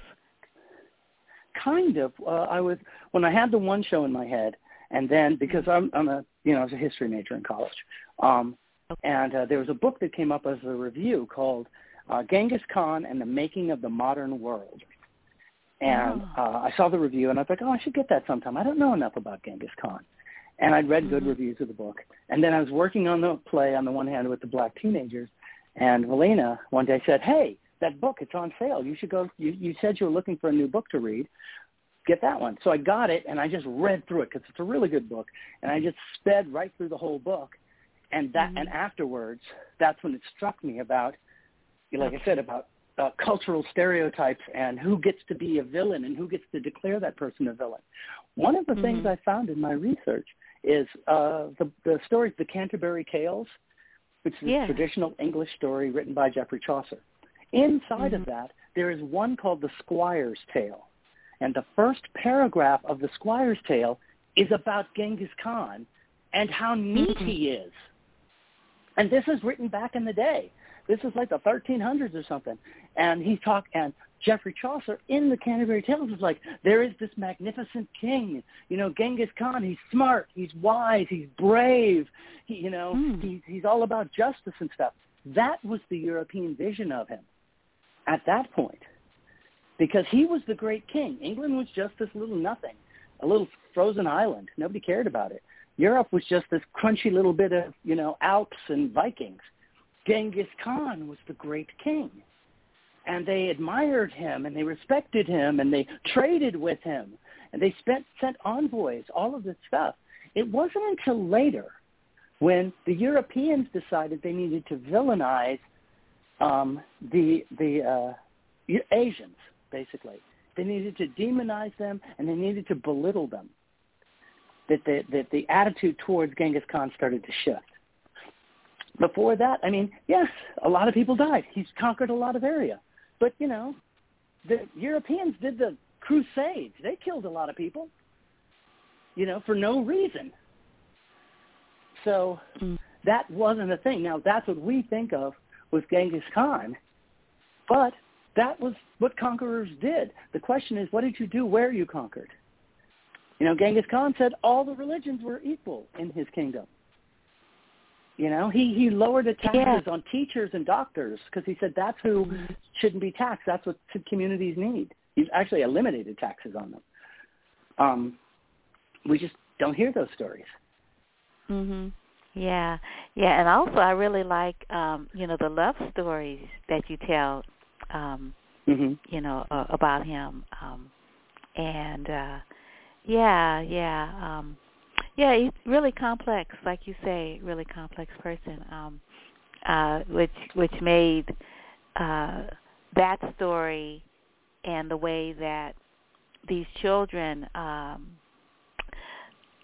sort of identified, particularly Jalen, with his story, was particularly the rap that he wrote. He was just like really channeling Genghis Khan energy, like, whoa. Mm-hmm. It was really, really, really great. I can hardly wait to see what it looks like, Oh, yeah, and when it's Daryl embodied. Jones, the director, he did it. Daryl Jones did a great job with understanding what I was trying to say with the play. He said, he read it, and he was just like, I need to direct this play. And the theater, when they read it, they're like, who do you think? And then they were like, maybe Daryl. And he read the script and was like, I want to direct this show. I want to direct it here. I want to direct it across the country. It really spoke to him quite a bit about, what he wants to say to the world. And with all these stories about, violence and stereotypes and breaking stereotypes. So I was really very fortunate that Daryl had the time, to step in and direct the show, because we did it they didn't decide to do this show because they didn't know if they were going to do a season until March. Oh. Normally you want your shows a year ahead of time. In March, they were like, we want to do the show this fall. And they couldn't even start hiring people till May. And we were so fortunate that all of these actors were available, but also that Daryl was available, and all of these wonderful designers, that everybody could come together around the script. It's just, kind of remarkable. Yeah, kind of magical, which is what this play is as well. A lot of magic in the play. Yeah. So, is there music? No, there's like scene change music and stuff. We tried to put in like some Mongolian rock bands. So we're using some of their music in the pre-show and like that. But we're not really. It's not a musical, at least not yet. Somebody did say to me that they're like, this should be a musical someday. I was like, well, let's just hold on. We'll see. Right. Yeah. Wow. Well, congratulations. This is a really, really Thank good you. play, and it, like you said, about sort of raising issues of teenagers and who just want to be children and enjoy this time, and meanwhile, there's all this stuff happening, within their person and within their bodies, and then the outside perceptions, which don't reflect how they see themselves, which add another layer of complexity to the whole idea of identity. And and then wow, but it's it's great when children have parents, and in your play we we see parents that really care about their children, and then we see how important friends are as well, who can have differing opinions, but not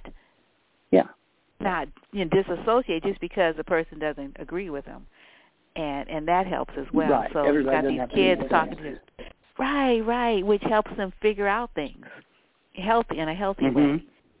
Yeah, because the play it could go in a lot of ways if there wouldn't have been like a steady voice coming from one of the kids, like, what are you doing? Are you saying this? Yeah. I mean, Right. Well, playing up, wanting to show the curiosity of that teenagers can have, and that a lot of times their curiosity is slapped down. That grown-ups in the culture will say, "You're not supposed to be interested in that," or "Who do you think you are? Don't be smart," which I always thought was one of the weirdest things to say to a kid. Don't be smart. Yeah. Don't be smart. And as a child, I was enough of a sarcastic person that I would say directly to teachers if they were like, "Don't be smart." I'm like, "Why am I in school then? If you don't want me to be smart, we don't mean it like that." And I'm like, "Well, you're a teacher. Say what you mean." But it's just like all of these things that we should be encouraging. Curiosity in particular. When people always get mad at little kids when they're like, "Why this? Why that?" And they're always asking questions. We should be encouraging that, rather than going, "Man, they're always asking me questions." And it's like, if you're mad because you don't know the answer, find out the answer with the kid. Look it up. It's on the internet. Stop playing games and go look something up. Then get back to playing your games. But to encourage curiosity, because once we as people stop being curious about things, we end up with, like, those knuckleheads running up and trying to overthrow the government because they're not really curious. They think they have all the answers, And when people already think they have all the answers, they stop being curious. They can't learn anymore, and they just get kind of cemented into the stereotypes they have in their head about themselves and about everybody else. Yeah, so true. Yeah. And I really like the scene where Jalen's mom, they're having they talk a lot, which is nice, and she hugs him, which is nice, even when he resists. She keeps on hugging him, which is great, I think. And they have a conversation where he's trying to express an opinion, and then they go back and forth. I don't remember exactly what the conversation was about, but he challenges her around his ability to have independent thoughts, and he says, but you just did this, and now I'm trying it out, and you're telling me I can't. It's great the way they have these conversations, and then because she's a busy mother, like a lot of single parents are, running all over the place, she comes back and she does some self-reflection, and she comes back because she knows that they didn't get a chance to finish the conversation. So that's really, really great. Your parents are really great. I like your parents in the work and their relationship with the children, because it's a real thing, and you all have a teenager, so you've had these experiences. I don't remember. My children are really far removed from teenagehood, but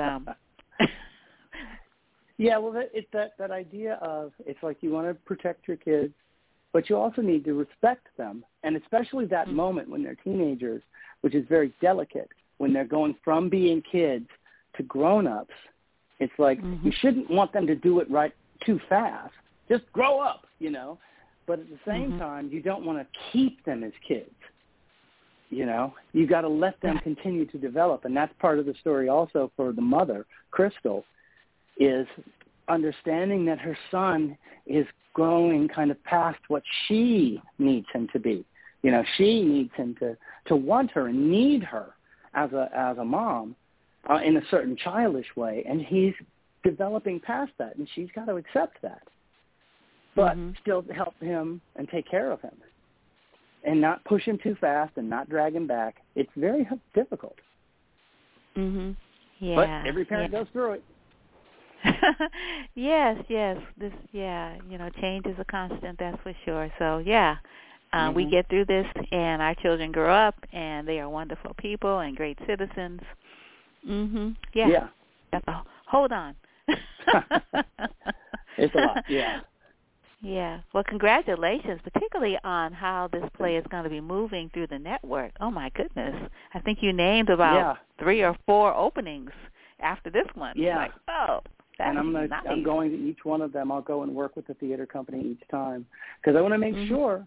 Like, there's always a danger, and I'm still tinkering with the script and tinkering with the character descriptions that you saw on the script that I sent you are different from the ones that I sent SF Playhouse originally. I had to be more specific, because I want to make sure that nobody falls into just making these stereotypical kids.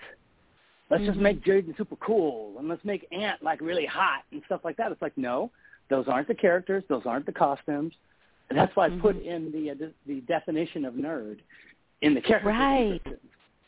Okay. Like, this is who they are. And the thing is, people think, oh, well, nerds are a certain way. Almost everybody I know is a nerd. And because all a nerd is somebody who knows much more about something than you do, and they won't shut up about it. So football nerds, everybody you know that is a super football fan, and they can name the stats for this person and this player, and they're playing fantasy, they're a nerd. They're just a football nerd. Somebody who's super into cars, and they know all this stuff about cars, and it's the overhead cam, and I got this and that and stuff. Nerd, car nerd. People who are really into theater, really into history, people that are really into makeup and know all the different makeup companies and how this texture goes. Makeup nerd. Most people have something that they're passionate about, and they think of themselves as cool. They're not. They're nerds, and that's fine. That just means you're smart about something, and that these characters have to be that. If they're trying to be cool, which is a terrible thing, in my opinion, whenever somebody's trying to be cool, it's awful, because you can't try to be cool. You're either cool or you're not. And being cool is something other people decide. But once you start trying, you're not cool anymore. If you're dressing like somebody else because you think they're cool, you're not cool. You're a copycat. Being cool is being yourself, whoever that is, and allowing your inner nerd to flourish. And then people see you and go, oh, man, this person really knows music. They know the history of rap. They know this stuff. They're cool. They're a rap nerd, So I got to make sure that people don't try to overcool my show. Right. Yeah. Cool. Well, cool as an expression. Wow. Well, thank you so much, Michael, for joining us. And wow, really looking forward to seeing the play in its taped production, since you all are going to have an online, as that Playhouse has an online way of participating in the season as well, which is great for those of us who can't get to the theater in person. So get your tickets for either one of those or both, because after you go, you can also, go online as well. And the whole season is, the next play is already up insofar as what it's going to be. I think it's 12th Night. So 12th Night is a musical, which is it's a super cool musical, and I'm in it. I got cast in that. Cool. Yeah, so I'm writing this show, and then I'm in the next show. And the music and everything for 12th Night is amazing, so I'm really looking forward to that. Nice, yeah. So, again, you can go to the website for SF Playhouse to get tickets and find out more about the production. And if you want to stay in touch with Michael, you can go to his website, michaelgenesullivan.com. Yep, that'd be me. All right, you take good care. And, again, congratulations, and have a wonderful opening night. Thank you so much, Wanda. See you later. Okay, peace and blessings. Bye-bye. Bye.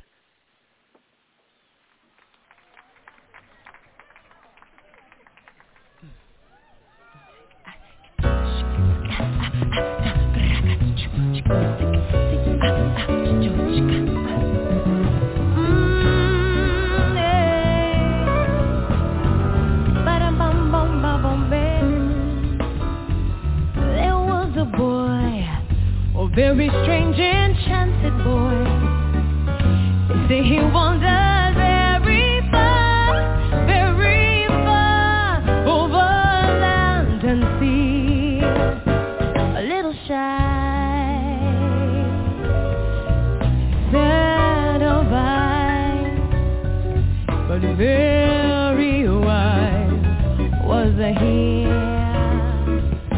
Oh, and then one day, oh, magic day, he passed my way, and while we spoke of many things, fools and kings, all this he said to me, the greatest thing you'll ever learn is just to love, be loved in return. Oh, hey.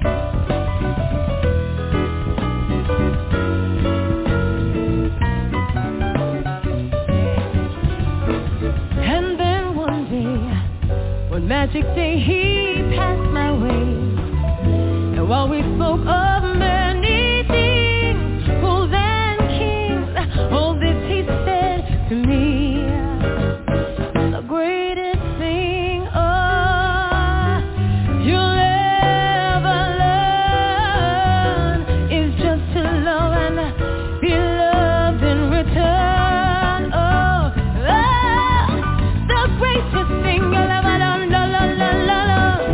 is to love and be loved in return. Oh, L-O-V-E, love, the greatest thing in this world is love. Oh, and to love and be loved in return.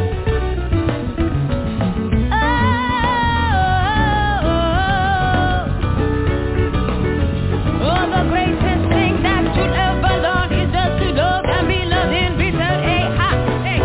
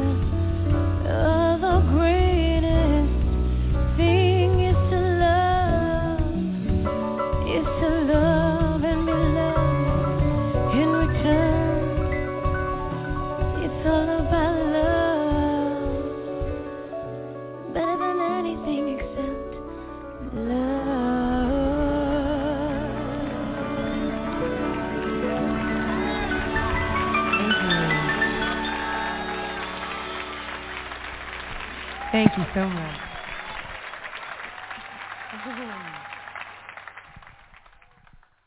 And that was Michaela Gaston's Nature Boy. And we're going to close with a rebroadcast of Adia Tamara Whitaker's Bluesicle, which was at ADC in San Francisco on the 17th of October, 2 years ago, 2019. And today is a full moon. I'm not exactly certain what it is in, but you know, if the clouds aren't visible, are not covering it up, you know, perhaps you can see it. And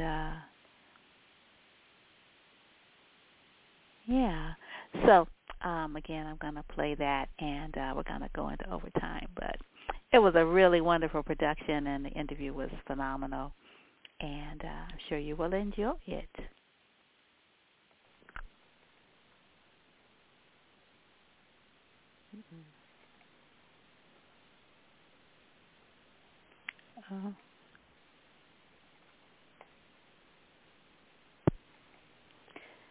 Well, we were supposed to be starting with a Giant Trinity, but oh well, we'll just get started and try it again a little later.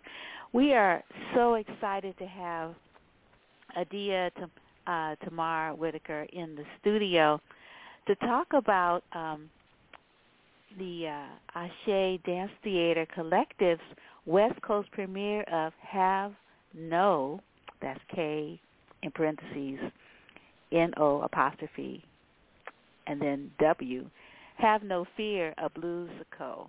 And that's going to be October 17th through 19th. And Adia Tamar Whitaker is artistic director of this 19-year-old Brooklyn-based dance theater ensemble, Ashe Dance Theater Collective. And it's performed contemporary dance, vernacular movement, Afro-Haitian and Haitian dance in the United States and abroad for 17 years. Like, oh my goodness, where did the time fly, right, Adia? Right. Yep. Wow, like amazing. You're getting ready to have your 20th anniversary next year. Like, wow. Awesome, I know. awesome. It's been a long time. It's been a long time of doing this work. Yeah, and you've been traveling all throughout the world, you know, in the African diaspora and elsewhere, Haiti or Haiti, Cuba, France, Germany, Spain, the Netherlands, Belgium, Ghana, Jamaica, and Trinidad. And when you're there, you both study and teach dance. And you received your MFA in dance from Hollins University, which is in Virginia. Yeah, I just completed that. Congratulations. Thank you. Thank you very much. That was a lot of hard work, but I made it through. Yeah. Not really a academic type of person, but, you know, I just had to get my freedom papers, some more freedom papers. I totally understand. Yeah. And Virginia, you know, sort of honoring the 400th anniversary of the Commonwealth, you know, entrance into, you know, this particular hemisphere as a place that had African people, you know, as possessions. So that was in August. And so where's Hollins in relationship to Hampton? I don't know where it is in relationship to Hampton, but Hollins was an old plantation. So it's just a deep, it was an old plantation. And so the people, the descendants of the Africans that lived on that plantation and worked as enslaved Africans still live on the land and are the groundskeepers, and they work in the cafeteria. And you can visit this, like, the graveyard of a family. I think it's the Locke family. They have their graves in one place, and then they have the graves of their enslaved Africans there as well. So Hollins was deep. I didn't get over to the graveyards because it was just such a journey for me, but just being on the land where Africans were enslaved and everybody knows it, and then I guess it turned into a spa at some point. And then after that, since Hollins is a women's university, there were the young women that attended there were allowed to have a young black woman as their kind of helper to help them, I don't know, carry their books or just basically work for them. So that's kind of an interesting kind of strangeness that was also going on there. And it also is on indigenous land. We have to also remember that before all of our ancestors got there, it was indigenous land. So there's a lot of strong, like, psychic and spiritual energy just on the campus of Hollins because it's really old. And in the middle of the campus, there's a big, you know, like a big circle with a cross in the middle. So for me, it's a Dikanga. It's a big Congolese, you know, cosmogram in the middle of the quad with 4 houses on each side. So there's lots of energy there. And also when one of the big parts of Have No Fear, I refer to Margaret Wise Brown's book, Good Night Moon, the children's book. And so there was this big ballroom on campus that had this big green carpet, and every time I'd go in the room, I'd be like, in the great green room, there was a telephone, and I'd get all excited, but there wasn't a whole lot of parents there, so it didn't really mean as much to my cohort as it did to me. But every time I would go in that room, I would just, like, even under my breath, I would recite this, in the great green room, there was a telephone. And one day I went to the student union, and I saw her book in the student union, and I'm like, oh, my God, this book has been a part of my life since I've had children. I've had to read it for 8 years. I've memorized it. And I was like, do you have children's books on campus? And they said, no, we just have her book because she's an alumni. And so I went back and I looked at some more information to find out if she had been in the room that I would go into and have this urge to say lines from her book. And it turned out that at the time she went to school there, it was a cafeteria. So she was absolutely in that space. So that's one of the like kind of connective tissues that I was like, okay, let me figure out why this dead white woman is talking to me, because she's an ancestor as well, and I need to figure out what her connection to my work is, because every time I go in that space, I'd say those lines, and then when it was time to pick the place we would perform for our thesis, I was like, I don't want to do it in the theater. I need to do it in that ballroom, because it was like a gazebo ceiling, a big shiny chandelier, and I don't even know if my ancestors would have been allowed in that space except to be in service of all the very, very dead white people on the walls, because the whole space was surrounded by pictures of the Locke family, all these white elders and scholars. So I'm sure that my family would not have been allowed in that room at all if it were not in service. So I was like, well, because I know that we probably weren't allowed in this room, I'm about to do this right here underneath your shiny crystal chandelier on your green carpet in front of all, and it gave such a backdrop to the choreography and the singing and what we were doing, because, you know, we got drums out there, we was barefoot, we had on frocks, but it was definitely not what we would have been able to do between the 15th and the 18th century, you know. Wow, this is so amazing. Yeah, wow, place is everything, isn't it? Right, it totally is. And I think that, you know, like I was getting a lot of people like, you know, with us performing at ODC, it's a completely, you know, this piece or these, you know, everything that we're going to present was really, I got to a place in performing in the concert stage where I was like, you know, it wasn't enough for me anymore. And I'm like, you know, the people that inspire most of the work that a lot of artists do don't get to see it, right? Maybe they can't afford to come to the show. Maybe they have so many life things that are keeping them from the theater. So really this piece was designed as a model of like performance art, protest, and action, because I was like, you know, it's fine to do it in the theater, but a theater is a very sanctioned space, and I'm interested in the spaces where we don't have permission. Like Rosa Parks didn't ask for permission. She just said no. You know, you don't ask permission for the revolution to happen or for resistance to happen. And so I was like, you know, I feel like we're in a time where there's so much performing of the progressive and of the revolution and of resistance, but people are not really willing to be uncomfortable or to put their lives on the line. And the United States is one of the only places where we can, at this time, maybe not in a couple weeks or in a month, I have an opportunity to present a work like this and not be murdered. And that, you know, I'm very present with the privilege that I have to be able to present this work, whether it's on the street or whether it's in a theater. Yeah. Wow. Yeah. I'm going to keep on running through your bio, and then I want us to talk more about what you call this work, an undoing spell to untie all the knots that choke the future, from natural disasters and systemic oppression to forced migration. It's a work of both healing and resistance.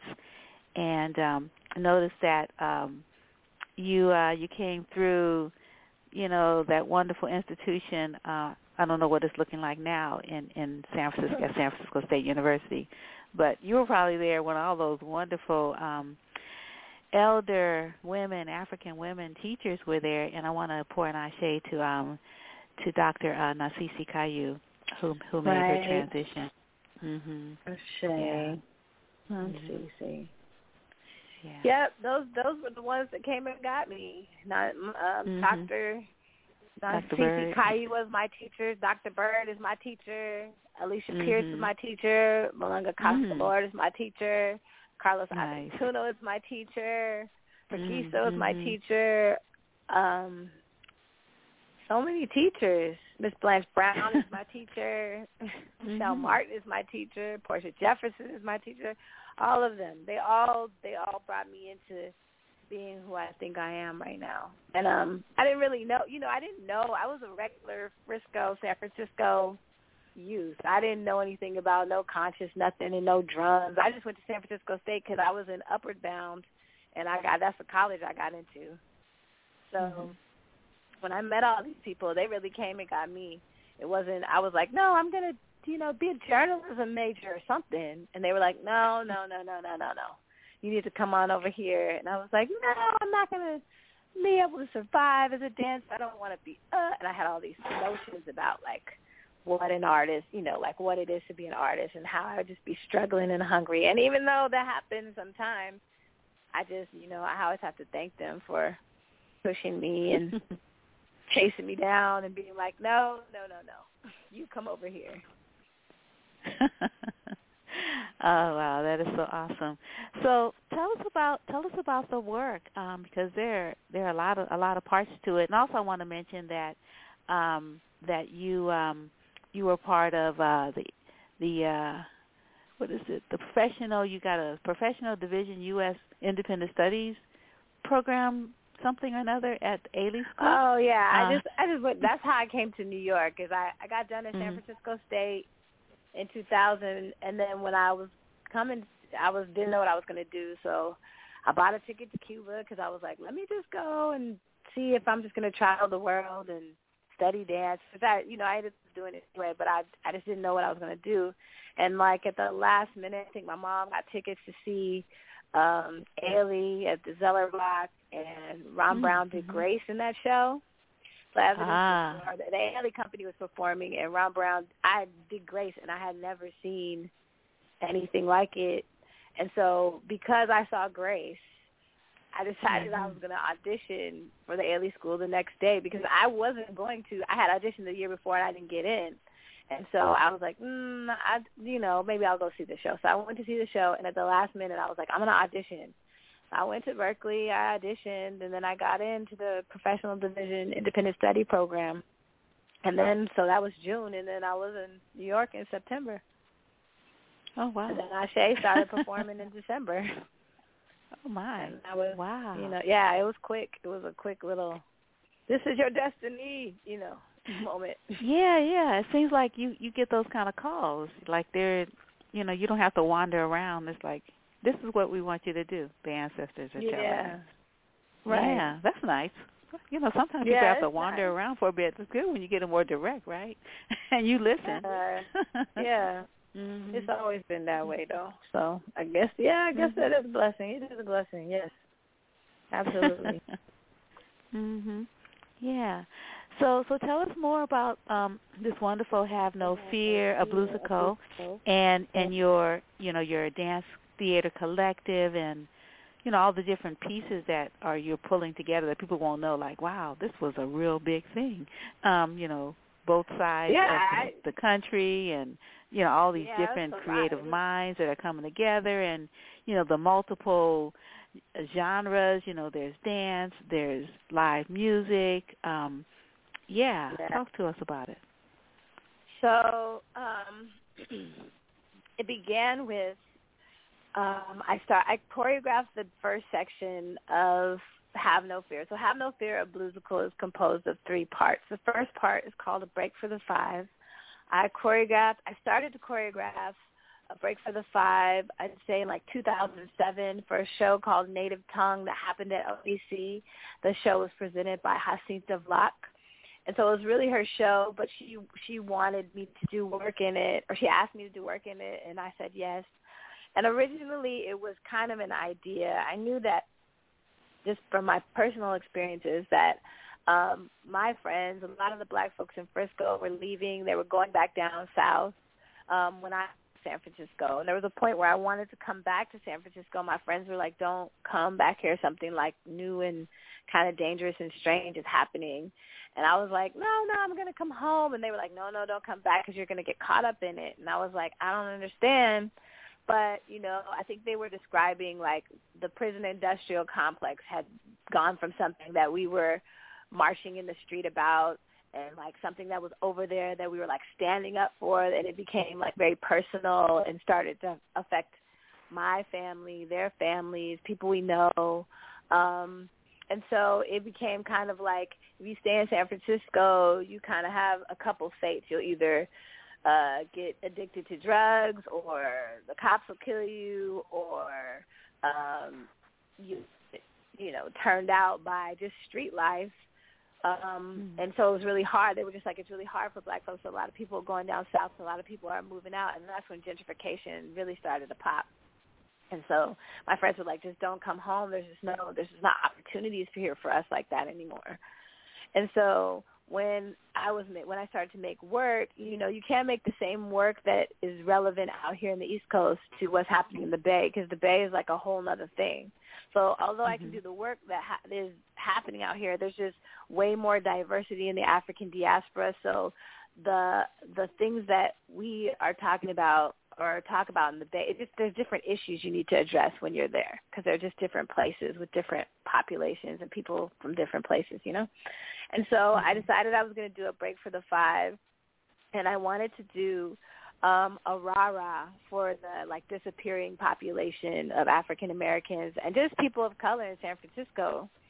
And so that's how it started. So I looked at the model of a Haitian rah-rah and how it was used, or it is used, as a form of political protest, but then also using some of the like voodoo of it, like the sequins to reflect the negative energy away, and also kind of creating this interdiasporic syncretization between not only visual like aesthetics from Haitian folklore, but also from folklore that comes from Trinidad and Tobago, and just kind of making this place where the diaspora meets and decides that we're all cousins and we're all Africans, and we share a lot of, even though our specific situations are very different, we still are kind of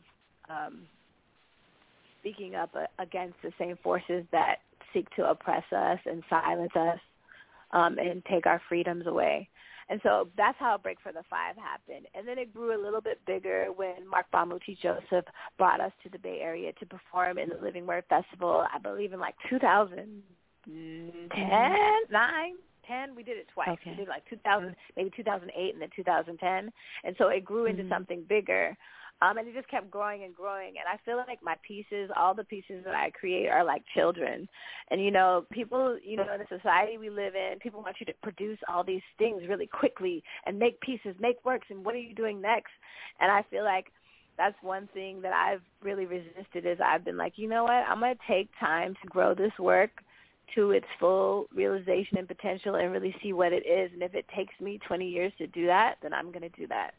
And so this is the piece where I feel like I really dug my heels in and it was like, no, I'm not just going to keep making things to make things. I'm going to make things that have relevance and are poignant. And so that's how A Break for the 5 happened. That's the first section. The other part of A Break for the 5 is that I'm the first female in my family on my mother's side to not participate in the quilting tradition in our family. And my family's from South Carolina. And so that's a big deal. That was a big deal in our family. And so for me, because I didn't grow up in South Carolina, because I just visited and I grew up in the Bay, I always felt like a really strong connection to my family. But, that, you know, I'm always like the diversified cousin or the kind of outsider. But the how do you say, the tradition of the Baptist church, although I'm not Christian at all, it is very strong in me because my grandfather, Reverend C.J. Whitaker, was a Baptist minister and he was responsible for forming the first like Democratic Party in Greenville, South Carolina. So he was also an activist. So that runs strong in that side of my family. And so I wanted to participate in that quilting tradition with my mama's people because I was like, you know, I feel like they speak to me in dreams and they give me all this kind of inspiration in the work that I create. And so I wanted to be able to speak to them further. And so in creating A Break for the Five, this was my these are my patches for my familial quilt or my ancestral quilt. This is like my telephone to my ancestors on that side of my family. And then I've been working on The Break for the Five. We performed it a bunch of times. It kept growing and changing. And then in 2011, after I was in the Bay Area for quite some time presenting work at Counterpost, I became pregnant with my daughter. And so my daughter was born on 9/11/11. She was born during Occupy Wall Street. And I remember people calling me like, it's going down, you need to come out here. And I was like, I just had a baby at my house. Like, I've been in labor for 4 days. I can't come outside. And so that kind of put me in a moment of like, okay, well, I can no longer be a lieutenant in the same way in terms of actions. Like, I can't go outside right now. I might not be able to go outside all the time. So how can I participate in the things that are happening and the things that I still very much believe in and support without being on the front lines? And so that's when I think Have No Fear started to bubble. At that time, like a little bit after my daughter after she was born, I still was performing A Break for the Five, and I was trying to figure out, like, okay, how do I do this? Because I can go outside with my baby, but when we get pepper sprayed, that's just, and then my family's going to, like, jump on me because I had a baby outside in some kind of, whatever. So I was really kind of in a place of stuckness, and I think what pushed it through is then I became pregnant with my son in 2014, and I was doing a residency in Trinidad.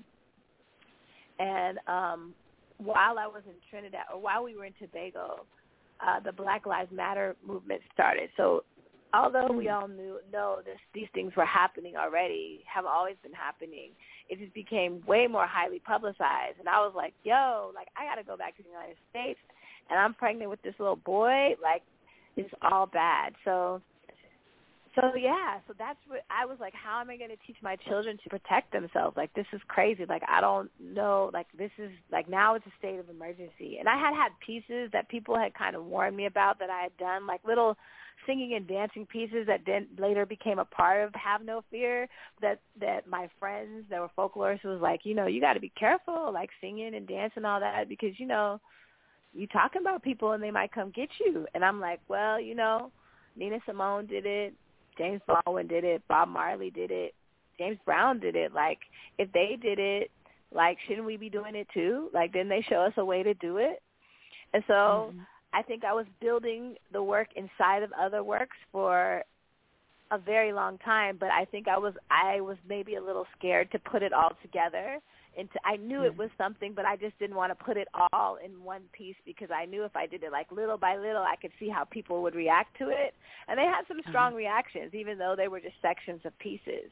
And so when I got back to Brooklyn, there was, the gentrification that's happening and the dislocation, all the things that are happening in the Bay Area are still beginning to happen in Brooklyn. It hasn't happened in the Bay out here as severely as it's happened in the Bay.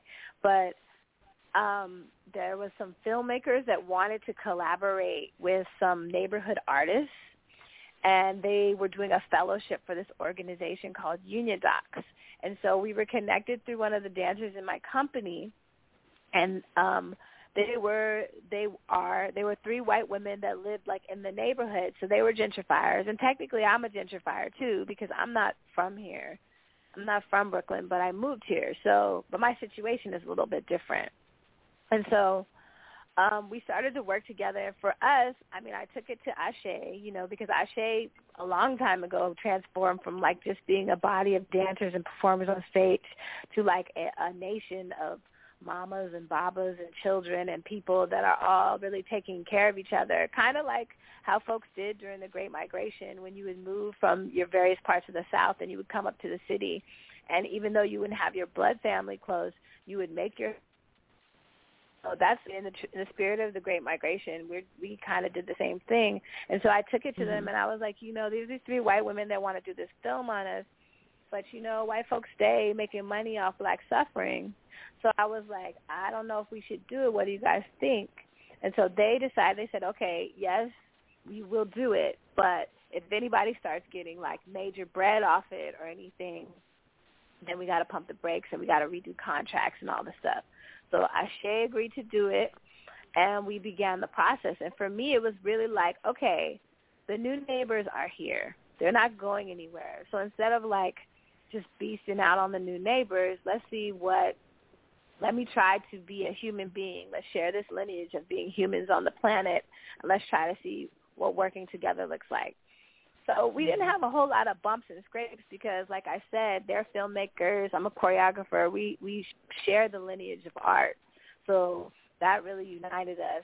There was definitely cultural scrapes. And in the film, there's things like I look like I'm a single mother when I have an amazing partner and I love him and he loves me, but it looks like I'm a single mother. And, there's little things where I'm like, okay, you guys made some editing choices that were interesting. But I love them. They're wonderful people. And I guess they took this film all over the world. It won awards. And in the meantime, I just started going and getting my MFA and just living life and being a mama and being a choreographer, doing all the things I do. And then, like, a year later, the film had a whole life. Like, when I was in Europe, I guess I was in Germany, and then the film was in Poland, and the Polish people wanted me to come to Germany.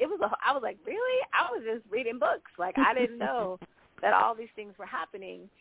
And so that's how the second section of Have No Fear started, right? Because in the film, it's called Have No Fear. So after they made the film Have No Fear, then I was like, okay, I think that's what this next section of this piece is called. And so when I started to go into my thesis, and that's when it really took shape, where I decided, okay, we're gonna hit all these different ideas that really keep us silenced. And I really wanted to look at the idea of, if I am an African American woman that has always grown up with fear. I've been raised in fear because that's probably how your parents raised you. You just know not to act a fool because you're afraid either something's going to happen. You're always afraid something's going to happen or there's a consequence, like such a thing. So I was like, well, what would it be if I really addressed white Jesus and how the iconography of white Jesus has negatively affected people of color across the planet? What would it be if I really wrote Aunt Jemima's quitting speech? And I, as a salute to, like, Aunt Jemima as the survival masquerade, and, like, talked about how my grandma scrubs your toilets and irons your curtains so that I don't have to, so that everyone is clear about who we are. And, like, what if I taught my children rhymes, nursery rhymes, that would stick in their heads, so if they ever got in a situation where they were faced with police officers that didn't have their best intentions in mind, they would have this soundtrack playing in their head so they would know their next steps and they wouldn't flinch or put their hands in their pockets so that they got hurt. So there were several motives for Have No Fear, the bluesical, and the most important one was to keep my children alive and to keep all of our children, especially in Ashe, because between us now, there's about 13 children, and most of them are boys.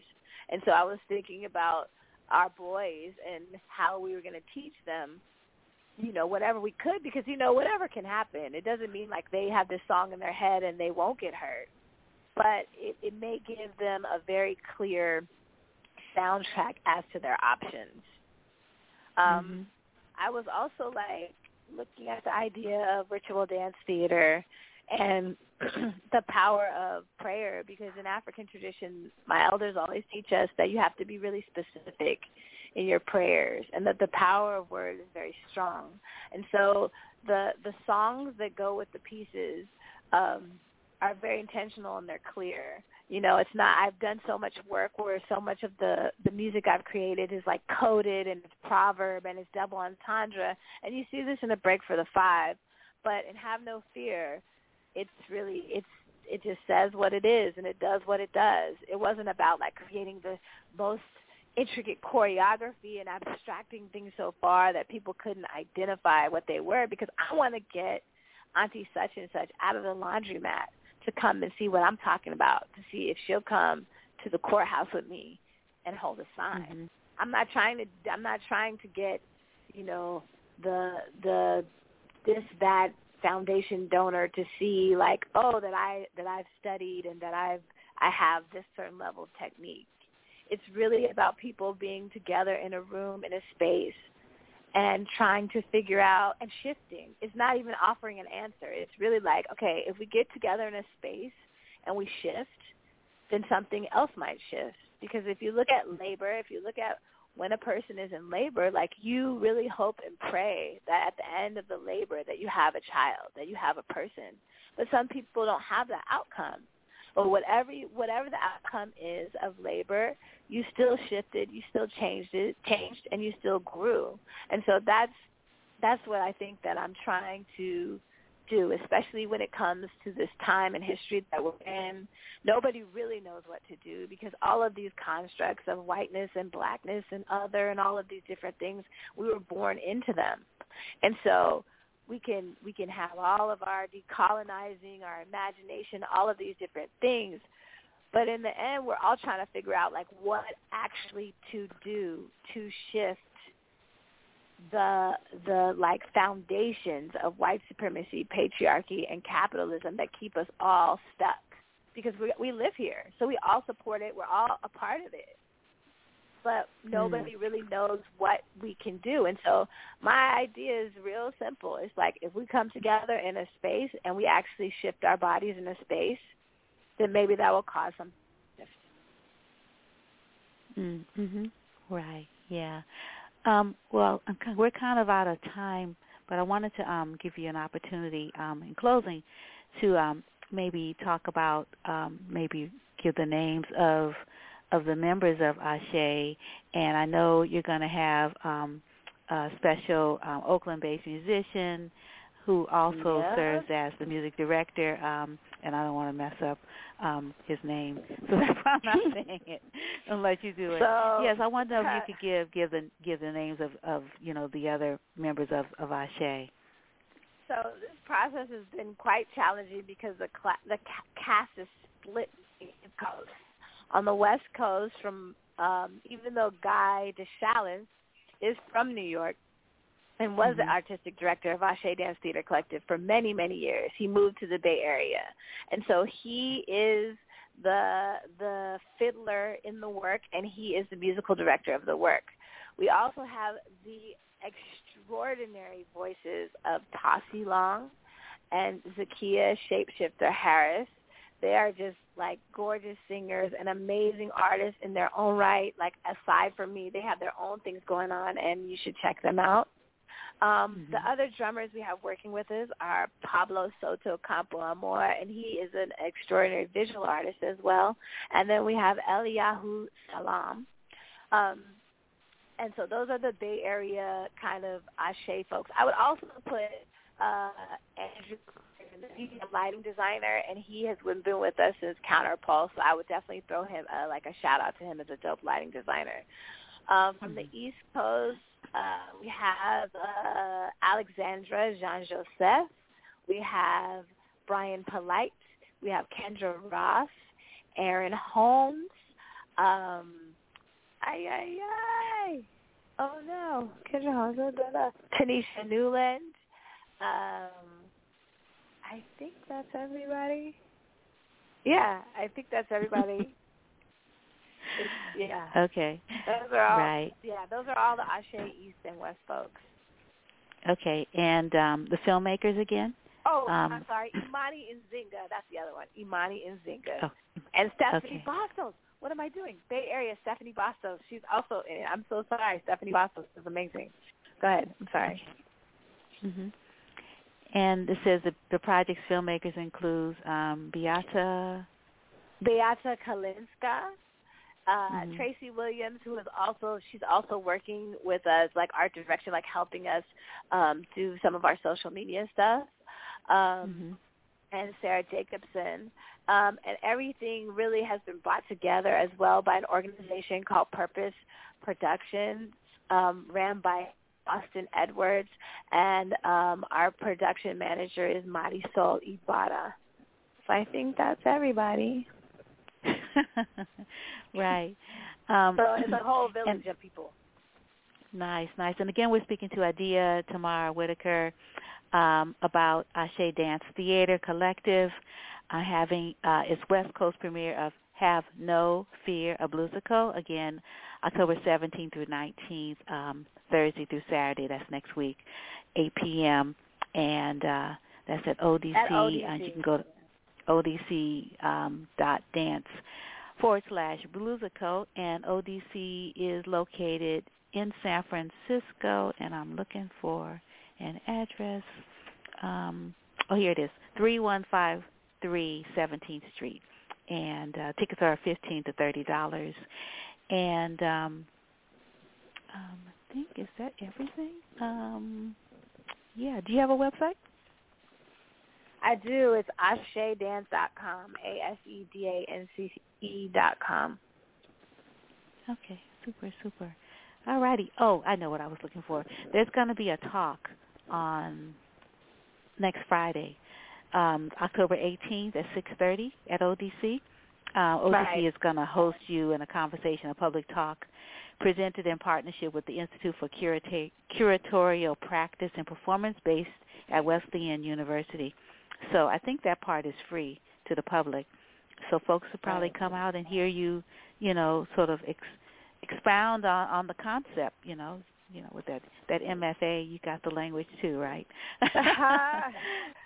Maybe you have copies of your dissertation for us to be able to take home. All righty. Well, super.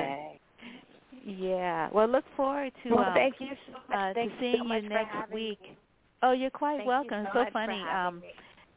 You were talking about Counterpulse San Francisco, and Jess Curtis, Gravity, is presenting his second weekend of Invisible this weekend at Counterpulse. I just thought that was kind of cool that, sort of you all are like crossing, each other in this conversation. So if you want to say hi to Jess, he's on the air now with a couple of other choreographers, Sherwood, Adia. Ken. Oh, Sherwood, what's up? Hi. And Gabriel Christian. Hi there. Hi, everybody. I'm so sorry. That was very loud. I was so thrilled to hear Adia, the master who was already a master before the MFA, I have to say. Aw, thanks. Okay, so take care, everyone. All right, safe travels. See you later. Bye. Good luck. Bye. Thank you all so much for your patience. I'm glad you were able to say hey, Sherwood. I'm glad you're also able to join us because I know you're going to be traveling in a minute to your next destination. Wanda. Hey, yeah, and thank you so much, Jess, for being available, Jess Curtis, to talk about your program this year, this season, and and I remember last year we had an opportunity to talk about gravity. I just love gravity, like it's so heavy, right? And we got people without electricity, right, as we speak, like what? Mm-hmm. What? I mean, the people with money without electricity, like not the poor people that have been living without electricity on the streets for a minute, like they know how to survive. But the folks, like, wow, isn't that crazy? Mm-hmm. Yeah. Turning off the electricity, like for 5 days maybe. Like, so we're looking at the maps. Who's going next? Yeah. So, Gravity presents Invisible. How do you experience a performance? By seeing it? What if that's not possible? So I'm trying to think, should I run through all of your bios and then we could talk about Invisible? You think that will work good? I mean, should we do it that way? Your call. Should you tell us we're happy to be here. Okay. At your service. Maybe. So, Jess, why don't you tell us? I'll read your bio, Jess, and you tell us what Invisible is, and then I'll read Gabriel, Christian, and Sherwood. And Sherwood, we'll let you talk a lot because we know you might have to slip out. So, Jess Curtis is an award-winning choreographer and performer committed to an art-making practice informed by experimentation, innovation, critical discourse, and social relevance. He has created and performed multidisciplinary works throughout the United States and Europe with the radical San Francisco performance groups Contraband and Core and the experimental French circus company Kahin Kaha? Yes. Did I say it right? Great Okay. In 2000, he founded his transcontinental performance company, Jess Curtis Gravity. And that's a / there after Curtis.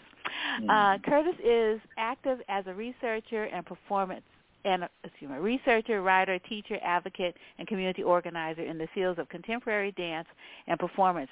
He holds an MFA in choreography and a PhD in performance studies from the University of California at Davis. So with introduction to what we're going to be talking about in your first weekend. This is your second weekend. Tell us, Jess, about Invisible, in parentheses, and then Visible. Yeah, well, Invisible is a project we've been working on for almost 2 years now, or depending on sort of which parts of our early experiments you count. But this crew has actually we made a piece, a sort of research piece in 2017. But the work really comes out of a lot of some of my experience as I've been collaborating with artists in the UK, particularly with Claire Cunningham. And I've had the opportunity over the last few years to see what a number of productions and then to build into my own production what are called access accommodations for people with visual impairments, as well as for deaf folk too. But I got really interested in practices that allow people who with low vision or people who are blind to be able to experience dance performance. And I've grown up as a dancer and throughout my career experiencing dances from the inside, and I know how exciting a dance can be beyond just what you see from the audience. So with my last project with Claire, which was called The Way You Look at Me Tonight, we placed the audience on stage, and we used a number of these practices that come out of making the work accessible to actually inspire audiences to feel the work in different ways, not just to sit back at the back of the auditorium and look at people jumping around on the other side of the room, but to really be in the middle of it. And that was really successful and exciting, the way that Claire and I used that in that piece. And but I felt like there was way more that we could do, and that was super interesting to me. So I invited Sherwood and Gabriel and 4 other dancers, 2 of them from Berlin and 2 more from here from the Bay Area. And we've been working for the last year and a half, building up and researching on just different ways of utilizing all of the senses in performance. So we've been, that's kind of the genesis of the work. And I think I'm really proud of it. We've run it we premiered it this summer in Berlin, and then we just opened it last weekend in Counterpulse, and we've gotten really great responses from folks and are really looking forward to this next weekend. Oh, awesome. Congratulations. Yeah. So Gabriel Christian is a multidisciplinary artist bred in New York City and baking in Oakland, California. I hope that you have electricity still, Gabriel. Are you on that list or no? I do, yeah. I am. I know. Actually, I'm totally safe from the list. I've been lucky. Oh, yeah. Good. Yeah, me too. I'm like, sort of like, yeah, I'm in Alameda, but the people that are in the flats, like, right, like we're good. Yeah, we'll see. Yeah. We'll yeah. So Gabriel's work metabolizes the vernaculars with Black, BLAQ, diaspora, futurity, Afro-vivalism. You can skip the next word. Vivalism. It's a little bit hard for the radio. Yes, it's okay. You can skip the next word. Okay. Through body-based live performance and poetics. Moreover, I should have had this together from last year, right? Moreover, they feel the bio to be an unfortunate byproduct of capitalistic modes like chattel slavery. Okay, we have to take a pause here. Okay. Sherwood Chin has worked as a performer with artists including Grisha Coleman, Yoko Kaseki? Yuko Kaseki, right. Yuko Kaseki, Amara Tabor Smith, Anna Halprin, Min Tanaka, Xavier Leroy, Inkboat, how do you pronounce? Murobushi. Murobushi. Basically, I've been around the block. So right. And I know you teach classes at ODC because I went to their website. I'm like, oh, Sherwood is like all over this schedule. He leads workshops for performers in. Okay. He leads workshops for performers in studio and in natural and urban landscapes worldwide. I remember running into you in Dakar. That was so cool. You and Amara. I think that was the last time we saw each other almost. It was in Dakar. Yeah. Oh, seriously? Dang, that was a long time ago. It was a long time ago, yeah. Yeah, well, I really need to come see you in this.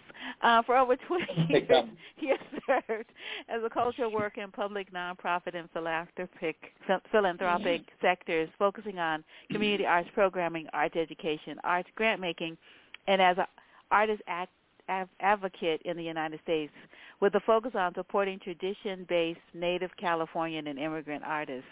And he has a website, SherwoodChin.com. All righty.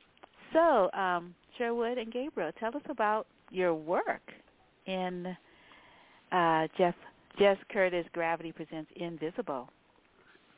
Go for it, Gabriel. I was going to say the same thing. I know. That's why I beat you to it. I'll just start by saying that we've both been involved in this for about 3 years now. I think it's the third year, actually, that we've been in rehearsal in some way for a project. This is, of course, two different projects, but the first one was in 2017, and that was a very different experience. It was a first take, first draft, I guess, in a way, for how we were entering as I'll talk to myself, as I was entering as an able-bodied dancer who had also limited experience dancing and limited experience with access questions. So that piece went up in 2017 and sort of opened up a lot of those curiosities, and I think this round has been a lot. I've come from a place not of expertise, but of sort of more ability to understand how to talk about and engage with these things that are really complicated around access and visual impairment that I just didn't have any language for before. So our role has been my role has been very much like stepping in and feeling humble and also feeling like there's a lot of things that can be learned in the room, and bringing my own sort of like joy to the process and laughter and language. I'm trained as a theater actor from Yale University, so I have like lots of experience with scripts and languaging things, and so this whole process has been also asking us to be very vocal, which I do plenty of in my own work. So it's been nice to see how that carries over to the dance context. Mm-hmm. Sherwood? Oh yeah, well. What other thing I would add maybe would be that I feel like with this piece, Jess is really trying to provoke and ask questions for the audience, as you had read earlier in terms of the material that you read at Wanda, in terms of asking, well, in what way do you experience a dance? And traditionally, a dance is something that's really considered a very visual medium, and I think that this provocation is, for me, hits me on two fronts. One is, I think, for people in general who come together, the audience who's going to be there, we're going to share the space with the performers, to really remind us of our as humans, just our ability to be able to perceive and to feel, and that we would have all of these resources at our sensory resources at our that are available for us. And so in that sense, I think that the piece really provokes that searching, opening, and questioning for not only the public but also the dancers. And that brings me to the second point, which is, as a performer, I think that I've had a career and been trained in a way to almost unconsciously assume that the visual was going to be the default dominant mode of communication. And I think that for me, this project has been very provocative and inclusive of, as Gabriel was mentioning, the earlier phases when we were beginning to research this and taking a look at the very rich practice of audio description that exists for television, film performances, but then beginning to see how that's incorporated in real-time live dancing. And I would say that as a performer, that's been a wonderful challenge, and also really pushing me to, in addition to specifically working with the fellow artists on the team who have visual impairments and other team members as well. Jess, you can talk about them maybe perhaps next. But in terms of working with them, really allowing me to figuratively and perhaps very literally opening my eyes to new ways of actually considering what it means to perform for a public. Mm-hmm. Yeah. I could jump in. Yeah. I was just going to say these both Sherwood and Gabriel are such articulate people and super interesting collaborators to work with, but and also humble. And I want to just underline. I think one of the dangers of this piece in talking about it is that because we are sort of inspired and coming from a place of research around perception and stuff, that it can sound very brainy, and actually the piece is really, both Sherwood and Gabriel just dance amazingly and ecstatically in this piece, and I get to watch this piece. I don't perform in the piece, and just getting to feel the wind rushing by as either of them zoom through the room right in front of you, or watch them work with each other. They have a really beautiful duet at the beginning of the piece where they just really quickly describe little takes on how they're interacting with each other, and they're just amazingly beautiful dancers, both to see and to listen to. So I'm really honored to work with the two of them. Well, thank you. Mm-hmm. Yeah. Could you talk a little bit more about sort of how Invisible, unpacks the differences between the ways non-sighted and sighted people experience and imagine a performance or the world? Because I was also looking at this, I don't know how to pronounce the person's name, Alva Noe? Alvanoy, yeah. Yeah. No. Gerald Perner, who is a photographer and art critic and essayist and artist, and who's also blind, talked about sort of how the performance with your company. The critic says that the room starts in my head. And then starts in the person's body, and then the Perner writes, I become the room, I don't recognize it, and I don't perceive it. I just become the room itself, became the flesh between the pictures and the room. I'm like, wow, what an interesting reflection on the piece and on the work. And I'm like, okay, so how do you facilitate that? Choreographers, in the studio presently. Sure. How do you do that? Well, one of the really basic things that we did was we worked a lot in the dark, and we also worked. Our composer Sam Hertz is a experimental composer who actually is a graduate of the master's program at Mills College in Oakland.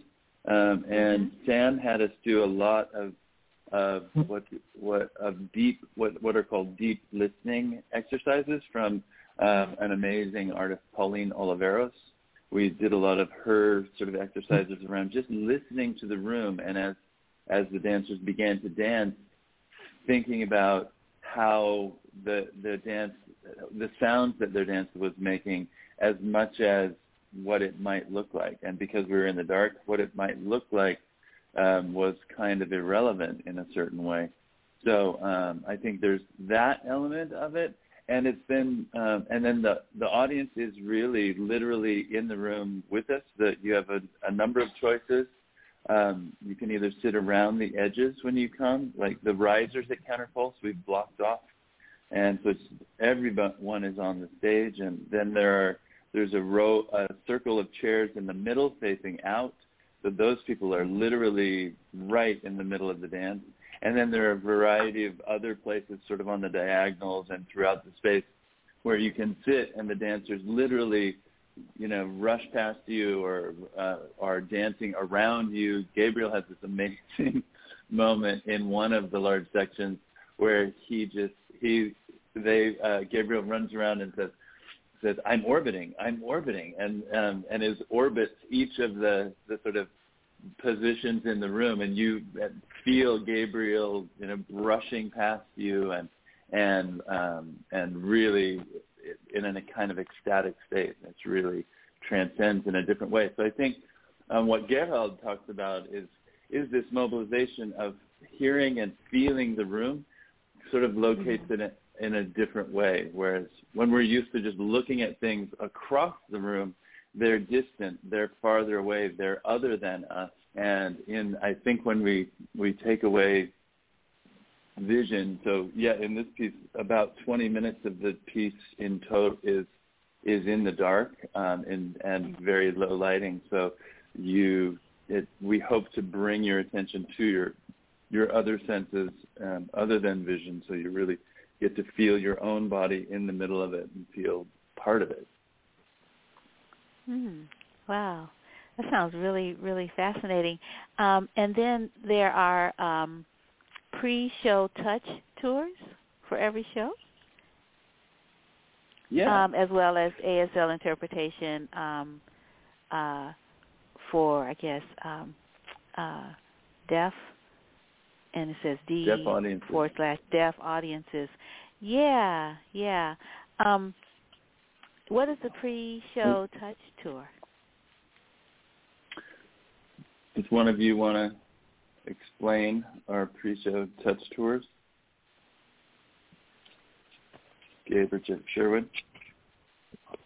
From my experience of it, it's been we have these elements of the set that are maybe hard to explain when the audio describer is talking about the show when it's happening. So before the show, we'll invite visually impaired audiences or folks who maybe are curious about the usage of this sort of new technique and making things visible for folks to come early, and they can feel the props of the set, get a sense of the room, and also talk to all the performers beforehand who will describe themselves kind of from top to bottom, what they're wearing, what kind of sounds their shoes make, and that way during the show when they're being described, it won't be as much of a jump to imagine where they might be, who they might be, what they might look like, what the room might look like. So it's sort of like a preamble kind of thing for those who maybe will have a harder time gathering those things. We also, usually in the touch tours, we also hone in and zoom into a specific moment in the piece that will be performed, and really try to break it down in a way to be able to allow those who are taking the touch tour to feel the contours of our physical positions, to be able to describe what happened, so that they can get some insights that you wouldn't necessarily get just by coming to the performance. Wow, that's really, really, really nice. So I was wondering, Gabriel and Sherwood, if you could talk about if your primary sense is visual, or not. But I was wondering, sort of shifting from sort of the way that you operate, you know, as a sensory being, to be able to, I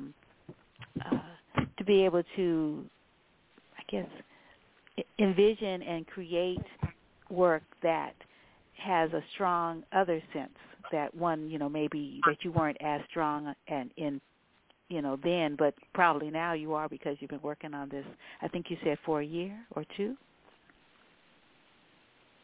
Well, it's been it's been quite a rich challenge for me. Like I feel like even though we had started research a couple of years back, it's something that every day I'm having to come into the space and try to find something new, and also to say that this is also something that Jess really encourages for us, is that this is not just some sort of written piece with everything kind of set and choreographed to the T. And there's a real commitment in this, and you can correct me if I'm wrong, Jess, but I feel like there's also a real dedicated commitment to the higher art of improvisation, which is also an additional challenge, which really pushes us towards being very present in the moment, which then, to go back to your question, Wanda, really demands us to have to touch base with what we're feeling, what we're sensing, and what we're perceiving.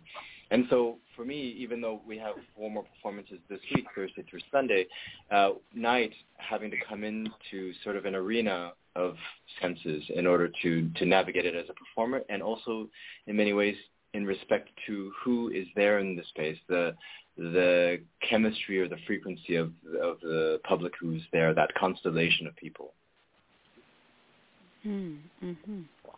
Ah, wow. Yeah. So each night is I mean, there is the scaffolding, but there's room for change so that the audience participates in the creation of the work that they're perceiving? To some degree. I mean, I think I would maybe describe it. It's a little more sturdy than just scaffolding. Okay. So that we call them scores, sort of like a musical score. So each section, I would say, if you come more than once, which now several people have come multiple times, each section sort of looks the same, but the exact actions or things, the specific actions or things that a dancer might do or say in any given moment are open, because we are working, as Sherwood said, very much with what are you perceiving right now. One of the first scores, the dancers are all lying on the floor in the dark, and their score is to pick one of the sensations in their body and just tell the audience, like, I'm feeling pressure against the floor, or I'm beginning to see a shimmer of light on the golden curtain, or and so every night, to be really true to that process and really reflect something that is actually happening in their body at every moment is what we try to do. So there's still a structure to that, because they're all lying on the floor pretty much every night. Somebody will say, I'm feeling pressure against the floor. but it's really open. It's really open to them really being in that. And then we have what we call, we've made up a new word we call grammaturgy. So it's kind of mixing the word dramaturgy with grammar. So one of the tools we use in this sort of collision of using language to describe movement is that throughout the piece, different scores have different grammatical structures. So in that opening phase, people speak in the first person present and say, I am walking across the room, I am jumping, I am running around. Whatever they're doing, they speak about themselves. And then there's a really beautiful duet later in the piece where Gabriel and one of the German performers, Xenia, speak to each other, and they describe what the other person is doing. So they'll speak in the second person and say, you are holding a microphone, you are smiling at me, you are feeling embarrassed. And so using those kind of structures are kind of the core of how we keep a balance of having the piece be consistent each night and also be alive in every moment, every night too. Mm-hmm. Yeah. So, so Invisible is created and performed by an international cast of 6 blind, visually impaired, and sighted body-based dancers and performers.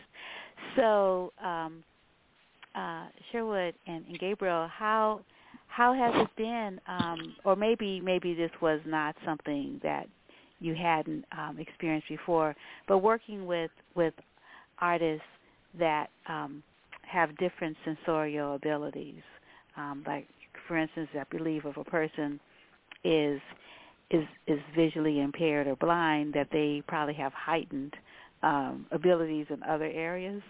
So I was just wondering sort of how that's worked out insofar as creating the work that you all have, that you're presenting presently.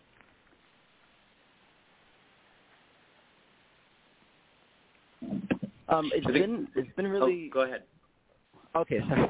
It's been really actually funny because one of the things that I definitely have noticed with one of the performers named Tiffany, who we've worked with for 2 years now, she makes a joke about that sighted people don't really listen that well. So even when we're like getting notes from Jess or we're talking amongst ourselves, she'll have all the information usually minutes before any of the rest of us have it, because we've all been sort of talking over each other and not quite tuned into our listening sense. And she's definitely recording everything in her auditory space. So she has the instructions down. She knows when things are happening. She knows all these things are kind of are clear to her from that space. And so I've been constantly aware of how much I'm still very much privileging my visual information in terms of gags, jokes, notes, all these things. That definitely comes up in the rehearsal process. But apart from that, I think it's been really gorgeous. I mean, not just working with folks who are blind and visually impaired, but also working with folks who are German. It's been also a new thing for me, and working with people with different language abilities. We went to Germany, and the piece actually was actually performed more in German there than it is here in the Bay. So also having the sort of disprivileging of my language as well as my ability was sort of a new thing for me, and also working abroad was a new thing for me. So personally, it was a lot of steps towards trying to understand what it is to be a performer internationally and also through different types of bodies. So I did appreciate that a lot personally. But Sherwood, you can go ahead and add. No, I just wanted to add, and also it was a little bit reflecting upon, Wanda, your previous question, what my experience was as a performer and working with a cast of people, just people who see in different ways. I, as a sighted performer, am actually a representative of a dominant culture, and I think that in working with these performers, it has been incredibly humbling and opening for me to be able to recognize how light dependent, as a term that we've kind of discussed in our process, light dependent I am, and that actually is a great handicap that actually has pushed me to try to ask bigger questions of what it means to as a performer, to perform in what way are we sharing. And so this project really has set that up so that those kind of standards, which are so revolving around the kind of dominant visual culture, are really put into question, and to be able to work with these performers who are so skilled at being able to is wonderful. I mean, these moments in the dark that we were trying to train in the dark. There's the cast who is much more light dependent ends up feeling so disoriented. Meanwhile, Tiffany Taylor, who Gabriel mentioned, is like, what? It's the same. She has full command and competency in the space, and that's really a great thing to see and learn. And it's a challenge. As somebody who's representing a dominant culture, it takes so long to be able to undo those kind of conditions. Mhm. Yeah. When I think about being light dependent, and I see how well people that are not light dependent function,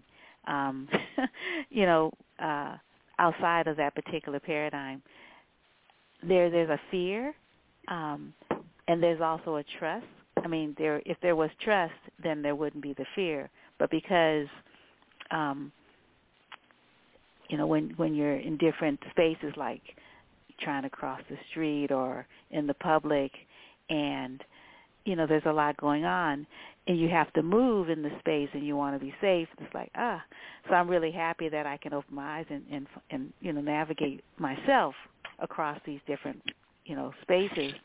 But I just wonder about as choreographers and dancers, the whole idea of trust and fear, and where does that go when you are put into situations, or you put yourself in a situation where there's a need to lean on somebody else's strength even. Yeah, I think one of the things we're learning, or we have learned, and we continue to work on, is also not projecting onto people with visual impairment. One of our collaborators, Georgina Klieg, who is a blind author who teaches at Cal at UC Berkeley, has a great book called More Than Meets the Eye, What Blindness Brings to Art. And she has a great chapter in that book just talking about all the ways that we use blind people as metaphors for either being ignorant or being needing our sympathy or needing our help. And she's quite adamant about there are lots of very autonomous blind people that really get along in the world. And as with many kinds of disability, it really comes down to what are the structures that we as a society create that get in people's way, or that are sight dependent or light dependent, as Sherwood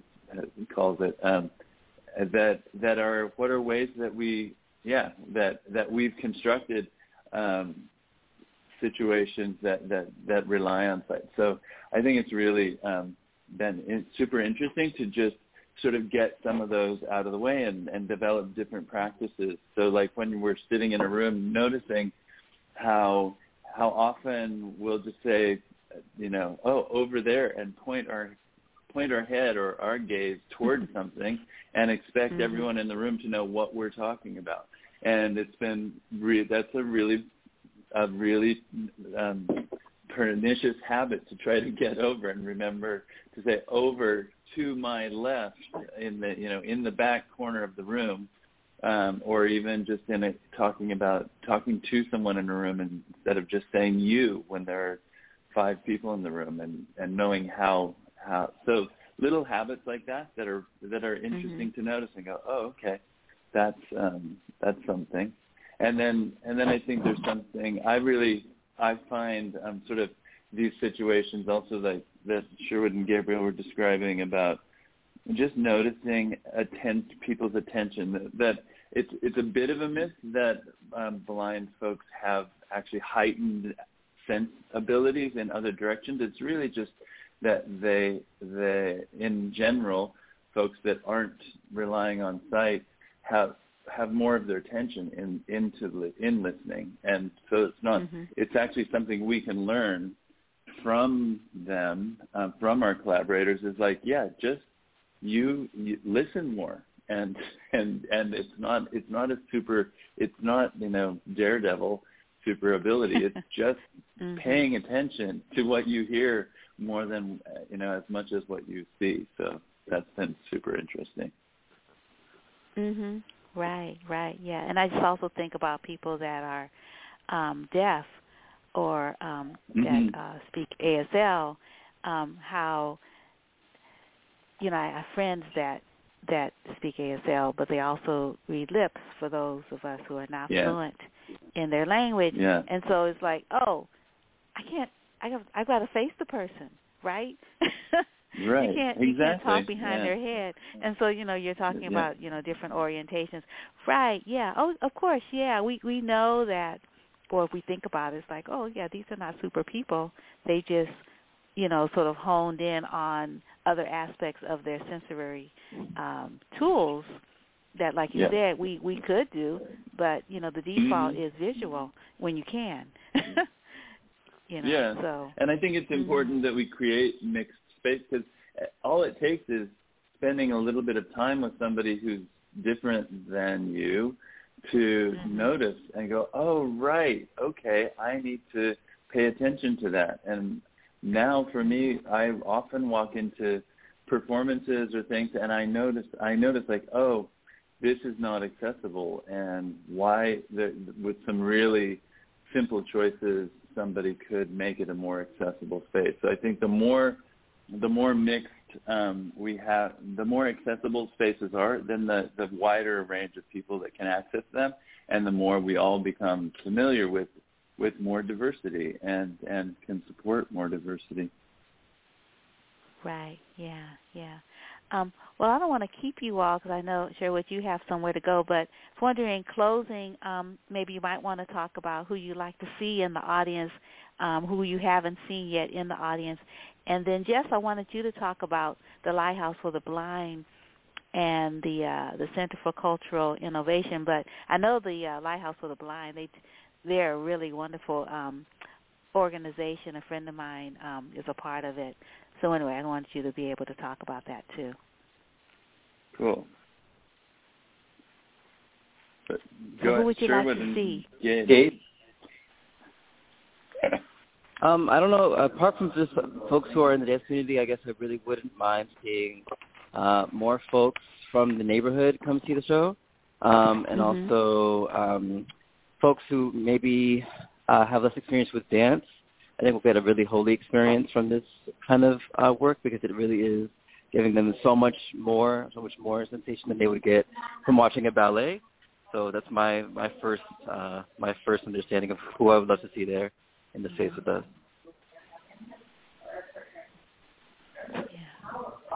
Yeah, Sherwood, do you have any particular audiences you wish would be there? Well, I agree with Gabe, and I also think that this is the kind of piece that both traditional dance and theater audiences would come out feeling really stimulated by, because it really challenges the existing notions of what a performance is in terms of its typical visual orientation. But also I think that anybody who has a body who actually can sense would be able to get a lot out of the material. I mean, I'm just as a producer of the piece too. I'm like, I want everyone to come. I think it's an amazing show for everybody, regardless of whether you have. I think there are different things in it for different people. It's really fun and really funny, the performers are amazing, and the set and costumes are beautiful, and the music that Sam has made that underpins all of this talking that we've talked about is really beautiful. So it's a smart show, but it's also really entertaining and engaging, and so I hope anyone. It's a great date night. I've been telling some of my friends. You can sit in the dark and hold your hand, hold the hand of your date, and although it's really you also fun. run the risk that one of the performers may hold your hand as well. Yes, that is possible. Or sit on your lap. If you sit in certain chairs and have consent, and that where you've opted into being in contact with the performers, one of them may sit on your lap or give you a head massage at some point during the piece. Audience members always, we reserve the right that audience members always have the right to say no, thank you. Yeah. Nice. So would you say that this would be great for all ages, like parents could bring their children? Absolutely. The one thing is that there's one extended period of absolute darkness that we had in Berlin. A colleague of ours tried the experiment of bringing his 1-year-old, and who made it 5 minutes through the darkness and then sort of got a little upset and they had to leave. But it's really it's really fun and visual, and ironically it is a very visual piece that and swirling around, and it's a really fun piece and accessible, I think, to a whole age range. There have been a number of kids that have come and seen it and enjoyed it, and it's about an hour long. It's an hour